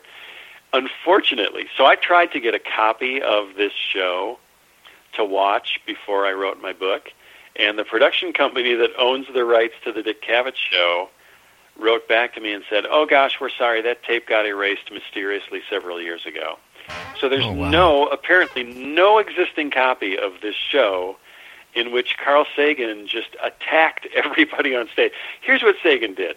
So the chopper pilot is describing how the altimeter of the helicopter proved the needle of the altimeter was rising so fast.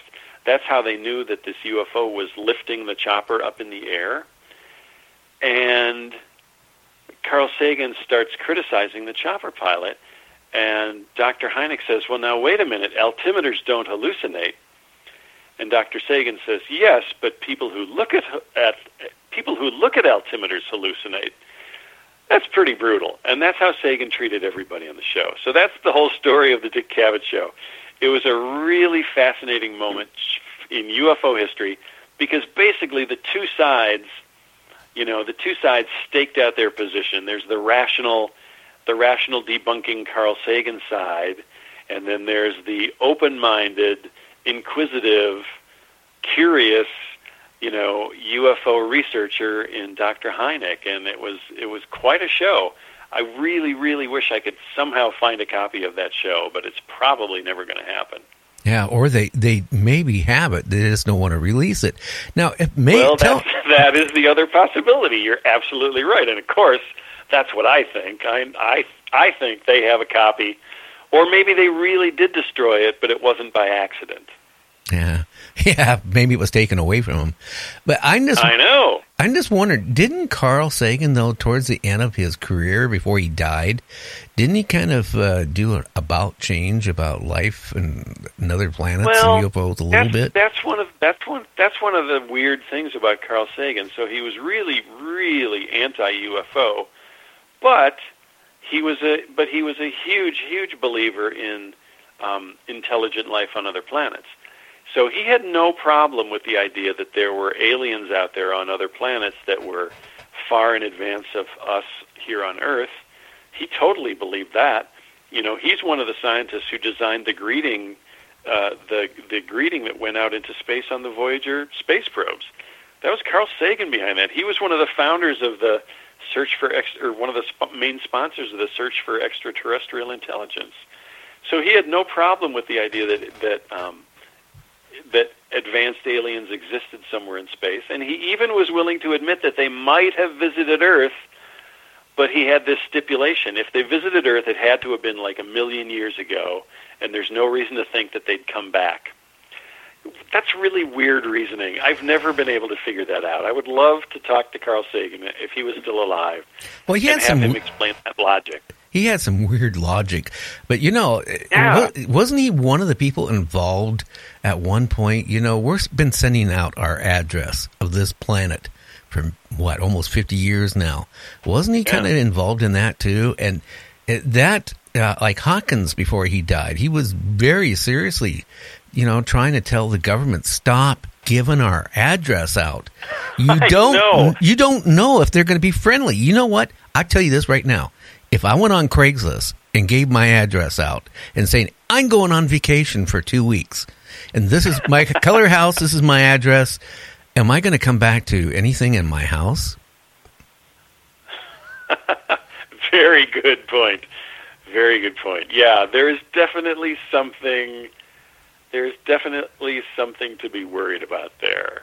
And I wish Stephen Hawking was still around to keep talking about it, because we need to hear that argument a lot, I think.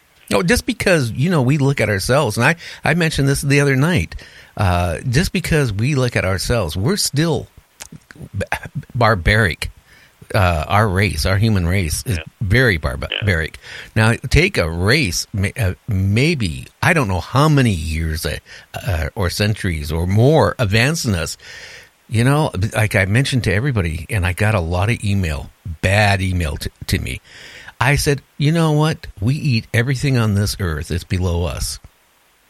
What would stop, somebody that's so far advanced coming on our planet and looking at us as no more than we look at that burger from McDonald's, like a cow or a deer or anything.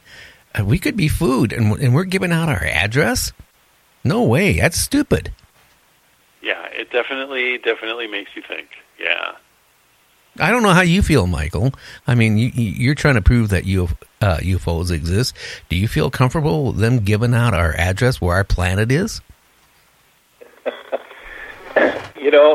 I've often thought about that, about the fact that the I Love Lucy reruns are somewhere out there, and someone is listening in and making a judgment call on who the heck we are by some of the old television and radio broadcasts that they're hearing. That is a strange idea, let alone the fact that they might be hostile.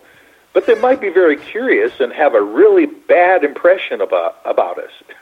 Well, especially some of those TV shows were really bad. We went through that series, Cowboys? And then from Cowboys, we went into, for a while, we went into like war shows like Combat and all that type of shows for a few years, the Desert Fox, all that stuff. Then they went into just one weird cycle after another. And depending on where they're at and how long it takes that signal to reach where they're at, let alone listening to, like, when I was on radio, I was really funky. I think they would really get a bad impression of me and you. Yeah, I think they would definitely get the wrong impression, and I think we would have a lot of explaining to do if we ever met them.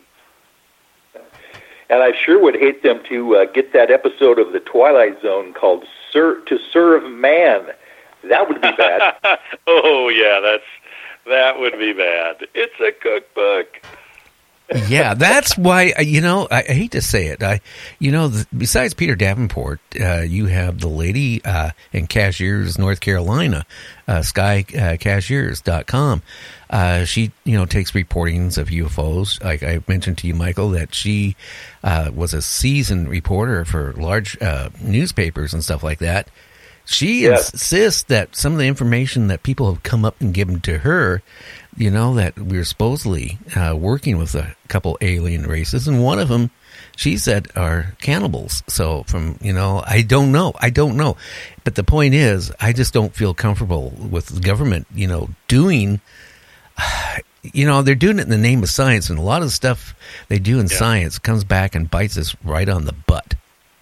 Mm-hmm. Yeah. Well, another angle on that same idea of whether we should be giving out our address literally to aliens is, so even if we do decide that it's okay to be sending signals out into space, who gets to decide what message we're sending? Because I'd like to be able to contribute to that. I'd like to know that it's not just one person writing this greeting from their point of view. I'd like to know that there's kind of a universal human message that we might be able to send, and that everybody would have a part in deciding what that message is going to be. Because right now we don't have that. There's like a few scientists, shuttered up in their laboratories on their own, kind of coming up with what these messages are going to be. And I don't know if that's the right way to do it. I don't think so. And, Michael, being an attorney out there, shouldn't they have some type of disclaimer on the messages they send out? Like, basically, well, if you're hostile or cannibal, just please disregard this, signal that you just received. Yeah, it's really fascinating to me the old-fashioned time capsules that they used to, bury and for future generations to dig up. And I often thought it was just great where they had individuals, children, housewives, businessmen, different kinds of people putting messages into those time capsules. And then when you dig them up 100 years later, you get the different point of view of the people that lived back then. And that's what I think Mark is getting at here. If we had some kind of a message that was getting out there that would have a well-rounded view of what humanity is, who we are, that would tell them a lot more than maybe a few scientists trying to figure out, what kind of code to send them. Yeah. Yeah. Well, I hope we'll get a chance. I hope we'll get a chance to be part of that process. Or we live long enough. Yeah. Mark, before we get off the air here, I wanted to make sure that the people out there realized that Dr. Hynek started the Close Encounters idea and first, second, and third kind, but there are Close Encounters of the fourth kind, basically the idea of abduction of people. There also is the Close Encounters of the fifth kind, the fact that there are stories of human-initiated contact with aliens. One of my clients is Dr. Richard Haynes, and he was the gentleman who wrote the book CE5. He was the NASA scientist retired who was in charge of the Human Factors Division of NASA in the Apollo and Mercury days. And he kind of made that, or coined that term, the idea that there are cases out there where human beings have initiated contact with either a laser, a flashlight, or even, remember Reverend Gill waving at the flying saucer that was hovering over his monastery, and they waved back? That kind of thing is Close Encounters of the fifth kind. That's really an interesting angle on things. I'm glad you brought that up, because it kind of got its start after Dr. Hynek passed away in 1986. I've been really struck by this weird coincidence. So Dr. Hynek passes away in 1986, and in the very following year, 1987, two books are published, Whitley Strieber's Communion and, what's the other one? Intruders. I think that's John Mack's book. Bud Hopkins. Bud Hopkins, yes, thank you. Bud Hopkins' book, Intruders. I believe that also came out in 1987. So 1 year after Dr. Hynek passes away, you've got these two really influential, really popular, best-selling books about this whole new kind of alien encounter that nobody's ever had before. All of a sudden, you've got these alien abductions where the aliens, people aren't just like encountering a UFO out on a lonely country highway, or out fishing on a pier. All of a sudden, the aliens are coming into people's bedrooms and snatching them from their beds. It's like a whole different abduction paradigm just suddenly appears in 1987, and the whole narrative changes. All of a sudden, the whole alien abduction experience becomes a very, very different thing. It's more of an invasion now, where the witnesses wake up in the middle of the night and they see this creature standing at the foot of their bed, and they feel paralyzed. They can't move. They can't talk. And in a lot of cases, then the being, or multiple beings, will somehow get them out of their bedroom, and somehow they're in another environment, which I guess we just assume is a UFO, although there isn't ever an actual, there isn't always an actual UFO sighting accompanying this phenomenon. Very often, the very first indication that something's going on is, these beings' presence in people's bedrooms. So, for me, just kind of looking at the UFO phenomenon from like the 30,000 feet high vantage point, trying to understand what it all means, things like that really, really grab me and really fascinate me. Why did the whole abduction experience suddenly change overnight in 1987? I think it's, and I point out that that's just one short year after Dr. Hynek passed away. I don't think there's any connection there, but it sure is a weird coincidence. Maybe people too were actually starting to come out and telling their actual experiences. That's my feeling, but I don't know.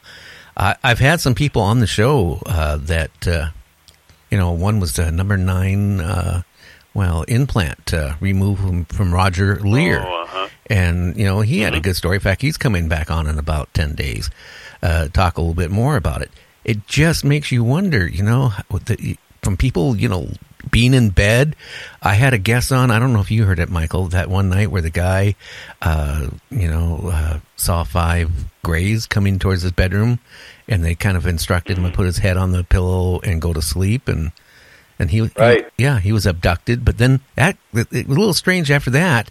It seems like Abbott, a woodsman, so he would go out in the woods, and all of a sudden, which he never had happened before, owls would kind of follow him.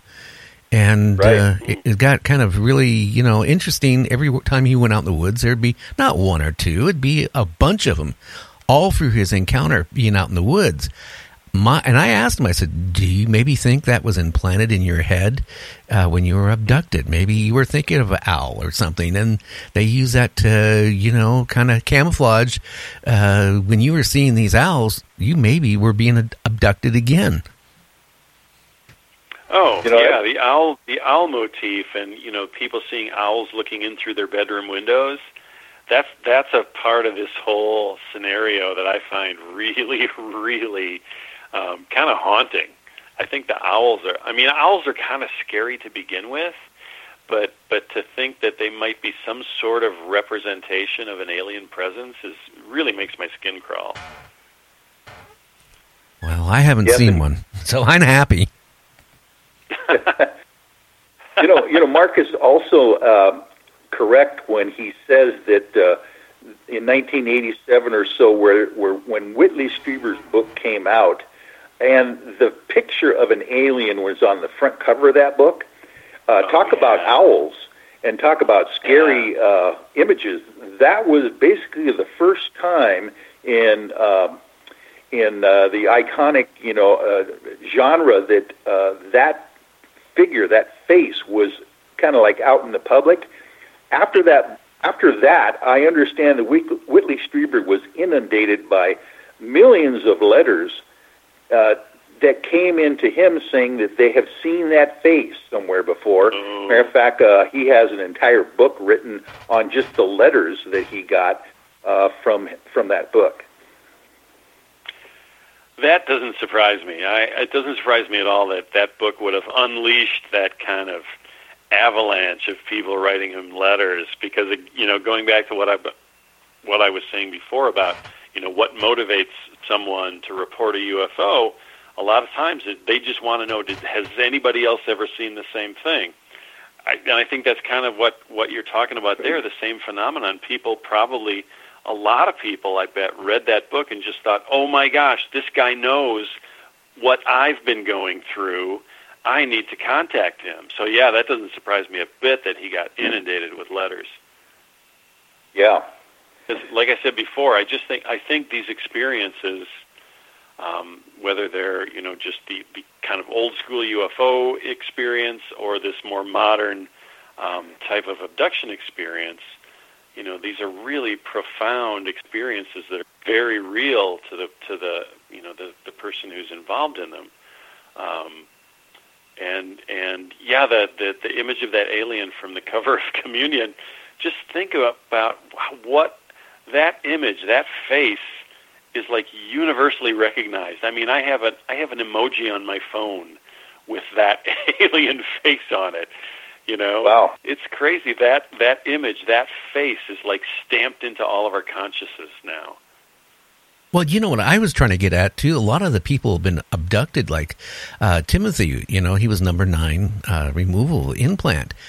About a year later, after he had Roger, remove that implant, him and his wife are going into town, and this about the same mountain, the side of a mountain where he had his first encounter with a UFO and was abducted. He saw another UFO, and they stopped and looked at it, and his wife goes, "No, let's go to town," and he left. But then again, too, he could have been abducted and not realize it, just like the first time. Yeah, I have a friend who lives not far from here who he has had a lifetime. He's one of that select few people who has had a lifetime of abduction experiences going back to, I think, I don't want to say the wrong thing, but I'm pretty sure he told me that it started around age 10. Just sort of lying out in his backyard, and all of a sudden there was a presence somewhere that he felt. And, that was the first of many times he was abducted and examined. So, yeah, those are such amazing stories and such profound experiences for the people who go through them. And when you actually know someone who can tell you firsthand about the experience, it's pretty profound. That's the only word I can think of. Well, I'm kind of concerned about you, Michael. You're going out trying to, get proof of UFOs. You're kind of going out in remote areas and stuff like that to try filming them and taking pictures. And aren't you ever scared that you might actually run into one close up or something like that? What would you actually do, Michael? Funny you should mention that, Gary, is that we have a couple. We have about 12 members of the UFO I-Team, but we have a few intuitives in our group who literally get physical reactions, they say, when there is something close at hand that we are going to uncover or witness. And we can go out pretty much any night of the week with our sophisticated gear. We've got, night vision cameras, we've got the infrared, and we've got stop-action photography, and we can pretty much guarantee we're going to find something anomalous in the sky. But Lee Strauss, one of our cameramen, says that when he gets a premonition that a sighting is about ready to be recorded on our gear, he gets what he calls the heebie-jeebies, something that tells him that something is afoot. So at least I know I've got a couple people in our group that will be able to give us some warning ahead of time. Well, something like that. I'm going to ask you a real dumb question. What happens if one is like 100 feet above your head or decides to land out in that field, in that farm? You're out looking for it, and sometimes when you go out looking for it, you find things you don't want to find. So I'm just kind of curious, what would you do? I know myself, I'm a coward, I don't mind looking at them, with a pair of infrared binoculars or a telescope. That's one thing. But, to actually, have one get really close, ever since I had that experience in that desert, where we were driving and all of a sudden it looked like daylight all around the car and it lit up inside the car when it was pitch black. And then I pulled over thinking maybe it was a helicopter, highway patrol or whatever, I'm in trouble. Because, I think the speed limit was around 100 or something like that, crazy at that time frame. And when I pulled out there and got out of the car, it was really bright for a split second or 2 seconds or 3. I don't know how the time was. But I'll tell you, it hurt my eyes. It was bright, but then it was instantly gone. And I was telling Peter Davenport about that, and he said he's got a lot of reports of the same type of situation. And I'll tell you, that whole night in the car driving, heading towards Seattle, I was really scared. And my wife at the time, Julie, was sitting there, looking at the sky steady all the way home, not wanting to, the first thing in our mind is it was a UFO. But you can take you're in the car, and after you have that type of situation, it makes you nervous. At least it did me, and I think it would a lot of people. Yeah. Well, that in my time as a MUFON investigator, I've heard several stories that have real strong similarities to what you're describing, just in terms of the unusual light that seems to appear out of nowhere, and it turns on and off so quickly, like it's not even real. I'm not even really describing it very well, but I've heard things similar to what you're describing before. Yeah, and I'd never seen anything like that afterwards. And, I've been interested in the well, it's one of the things that actually really started my paranormal thing was pretty much that. And then after that, I ran into a couple other things in my life that I wish I wouldn't have. But, I mean, I really, strongly believe that we're being visited. And I don't know. It's just how some people look at it. At least you can say it now. And most people won't look at you like a crackpot. I won't say, I still say, if you talk about Bigfoot, you kind of get looked at strange. But I mean, UFOs, it's so much of it. And in so many reports, like in Brazil, I was listening to an old Art Bell show a couple months ago where a ex-South African general, responded with his helicopter special forces group to a crashed UFO. And he explained that the U.S. government, they weren't allowed to do anything. They tried cutting it open at one point, he said. And then he got direct orders above not to do anything. And all of a sudden, Americans arrived and they removed the UFO. And then all of a sudden, he was no longer a general and he was no longer in the military of South Africa. Whoa. But, I mean, that was interesting, and I did check it out on the the web, and it was a legitimate general by that name and all that stuff. So I mean, I don't know. If you go like in Brazil, or if you go into a lot of countries like Russia, they announce when they see UFOs. They tell the public, there's UFOs and the sightings. They don't sit there and say, "Oh, it's fake." Yeah. Well, a lot of people are more enlightened than we are. What can you say? I wanted to just quickly tell a story that related to something that came up just a couple of minutes ago. We were talking about, Michael, you were talking about the folks in your group who have these intuitions or sort of premonitions of that something might happen. Is that a fair way to describe it? Yeah, exactly. We've got at least one mystic. We've got a couple of intuitives, and we have a certified hypnotherapist as well that kind of gives us those feedbacks. Yeah, that's really interesting. Well, it reminded me of one of the last cases that I investigated for MUFON. It was a young couple. They had seen something in broad daylight that kind of terrified them, and they just a bright object in the sky. They reported it to MUFON. They lived close enough to me that I was actually able to go meet with them at their house and interview them in person. You can't always do that because of distance. So I met with this couple, and they described everything they saw, and I had to tell them, I think what you saw was a sundog. The weather conditions that day were such that they may very well have been what you saw. And they were very accepting of that. And they were like, it's kind of disappointing. We thought it was something more than that, but, they were, I was able to explain my reasoning to them, and they accepted that. And they thought, well, yeah, that certainly makes sense. So that case was just kind of, didn't really go anywhere.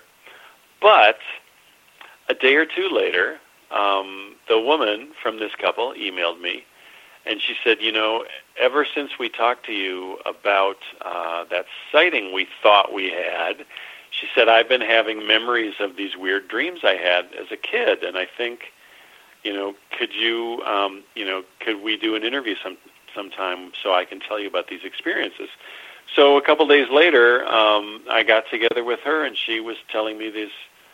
It's a long story. I can't go into it now, I don't think. But she had a history of childhood nightmares that involved some sorts of alien beings, and her entire kindergarten class being sort of marked or identified in strange ways. They were really, really creepy, scary stories. But after hearing these stories, we both kind of commented on, it's kind of interesting that she and her husband's first sighting that actually didn't amount to anything actually triggered these memories in her.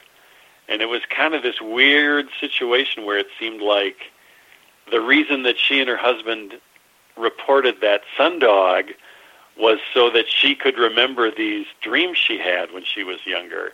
You know, do you follow what I'm saying? It was just kind of this weird cause and effect thing where, like, they had to see that you know, the UFO report that didn't amount to anything in order to make contact with me so that this woman could share her story with me.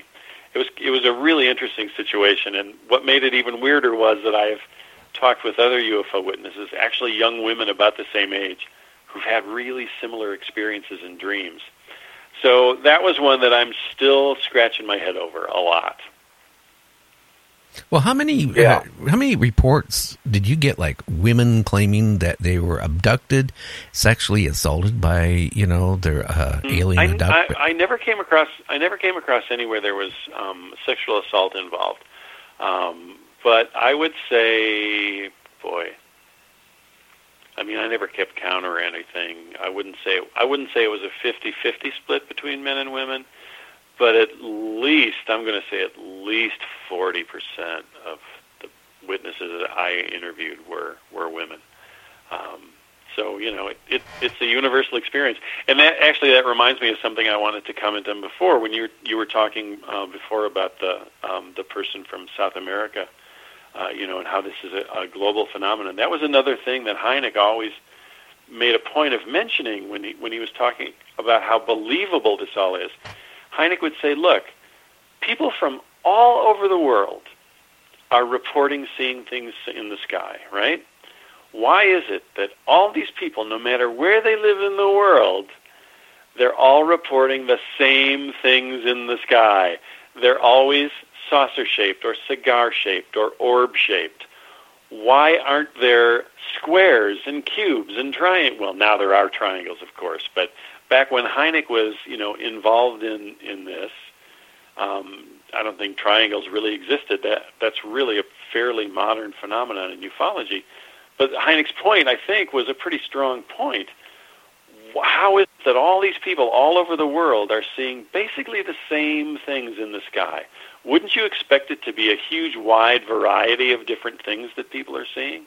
And yet it's always the same basic shapes. I find things like that very, very convincing. Well, I find if you go back to prehistoric dates and you look in the caves and then you start seeing drawings, right, of a man with a helmet on riding on some type of thing, you know, in the sky, you know, it tells me, hey, we probably were visited.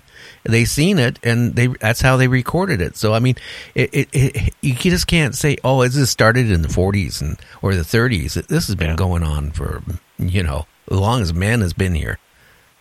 Yeah, it's very deep-seated. I don't think anybody can deny that. It's very, very deep-seated, and I don't think it'll ever go away. The problem is, will we ever understand it? You know, that's where I'm at now after all this time, you know, writing my blog and writing my book and, you know, doing my years as an investigator for MUFON. You know, I always end up, I'm not sure if we can ever understand what they are, but I've gotten so interested in trying to understand what they mean. And I think we might have a better chance of figuring that out, what they mean, over what they are. I don't know if we'll ever really understand what they are. But I think what they mean to all of us is something to really think about. That's kind of where my head goes. You know, is this phenomenon preparing us for something? Is it expanding our consciousness in some way that we don't even understand? And those are some of the concepts that Dr. Hynek played with later in his life too.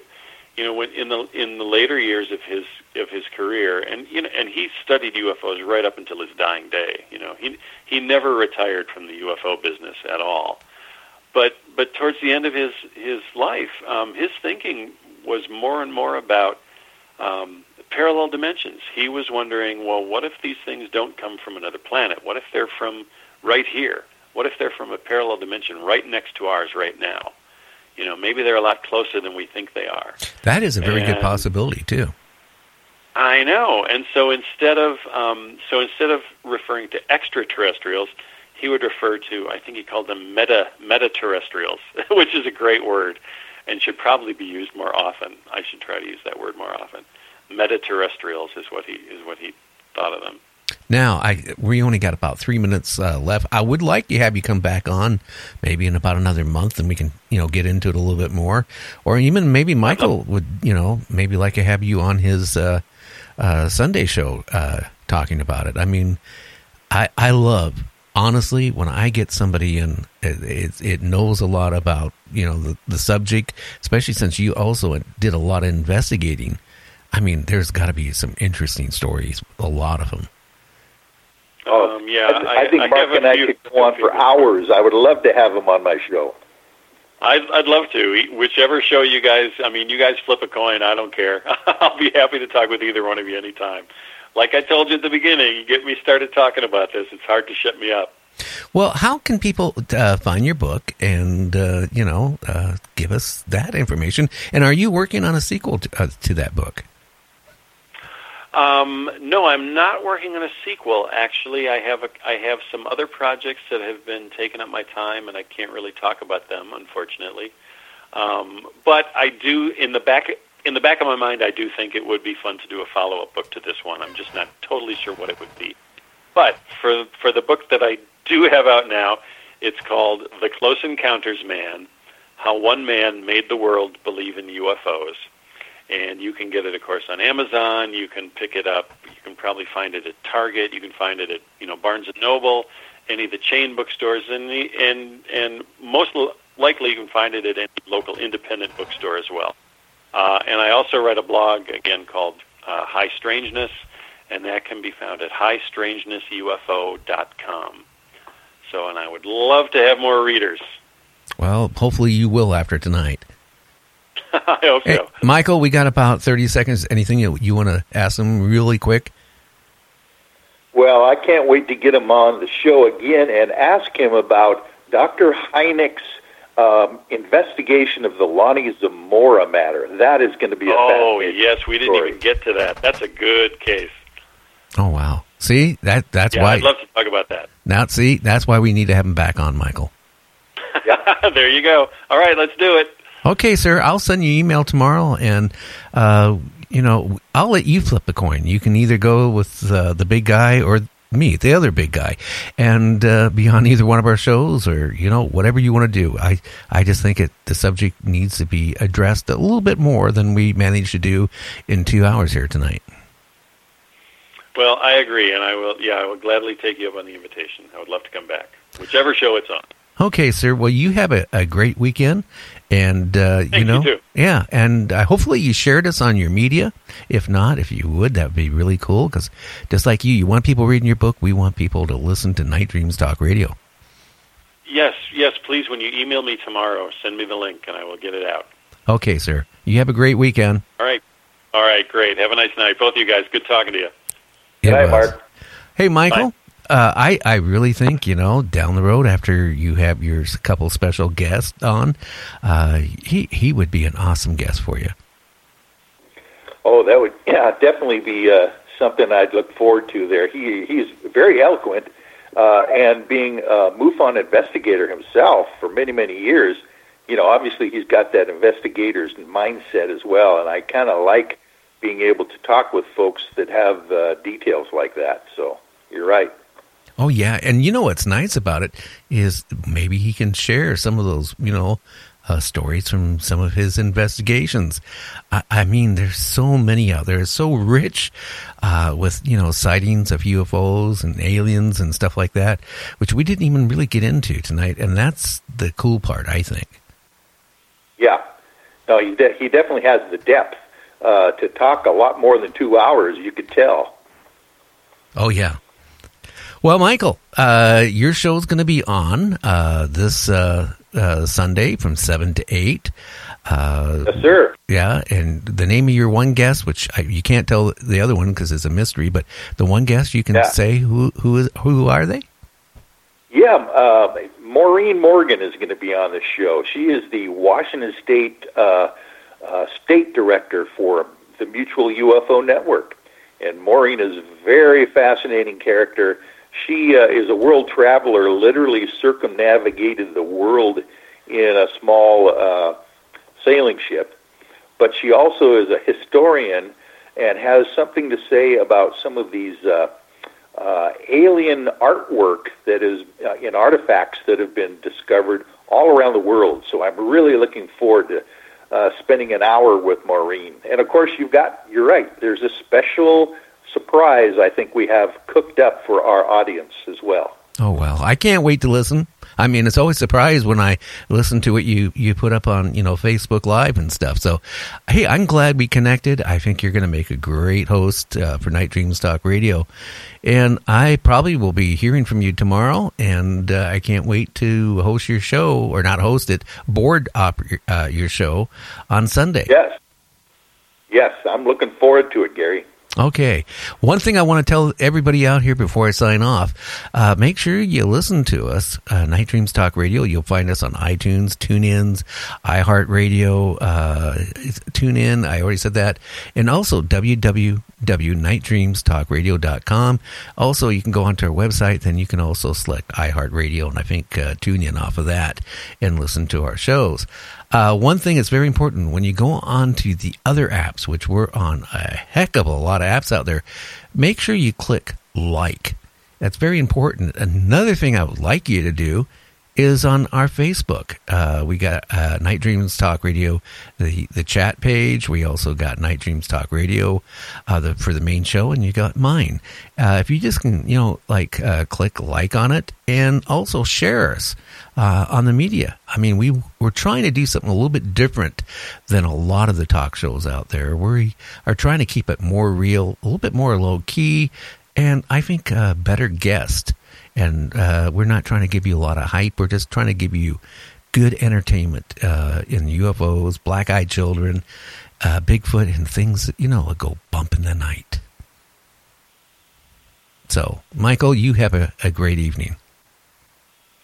You too, Gary. Thank you for a great show tonight. This was fascinating. Oh, yeah, it sure is.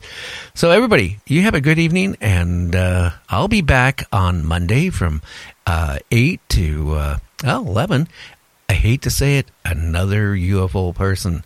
I actually got the next couple weeks up, at least 3 nights a week. We're going to be talking UFOs. So with that in mind, guys, you have a great weekend. Also, Kevin will be on. That's our other weekend host. He's on Saturdays and Sundays from 8:10 to 10 p.m. Pacific West Coast time. So make sure you take a listen to Kevin.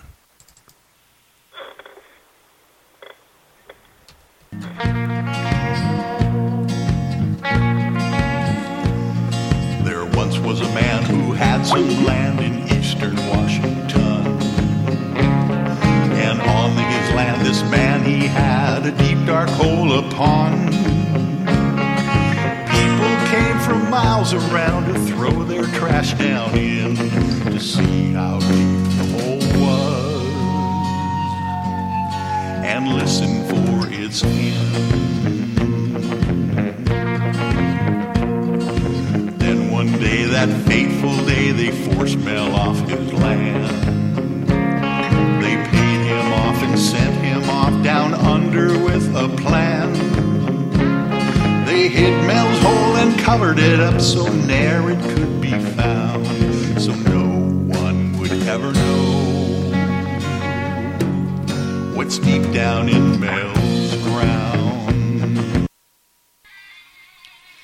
Check out Night Dreams' website at www.nightdreamstalkradio.com.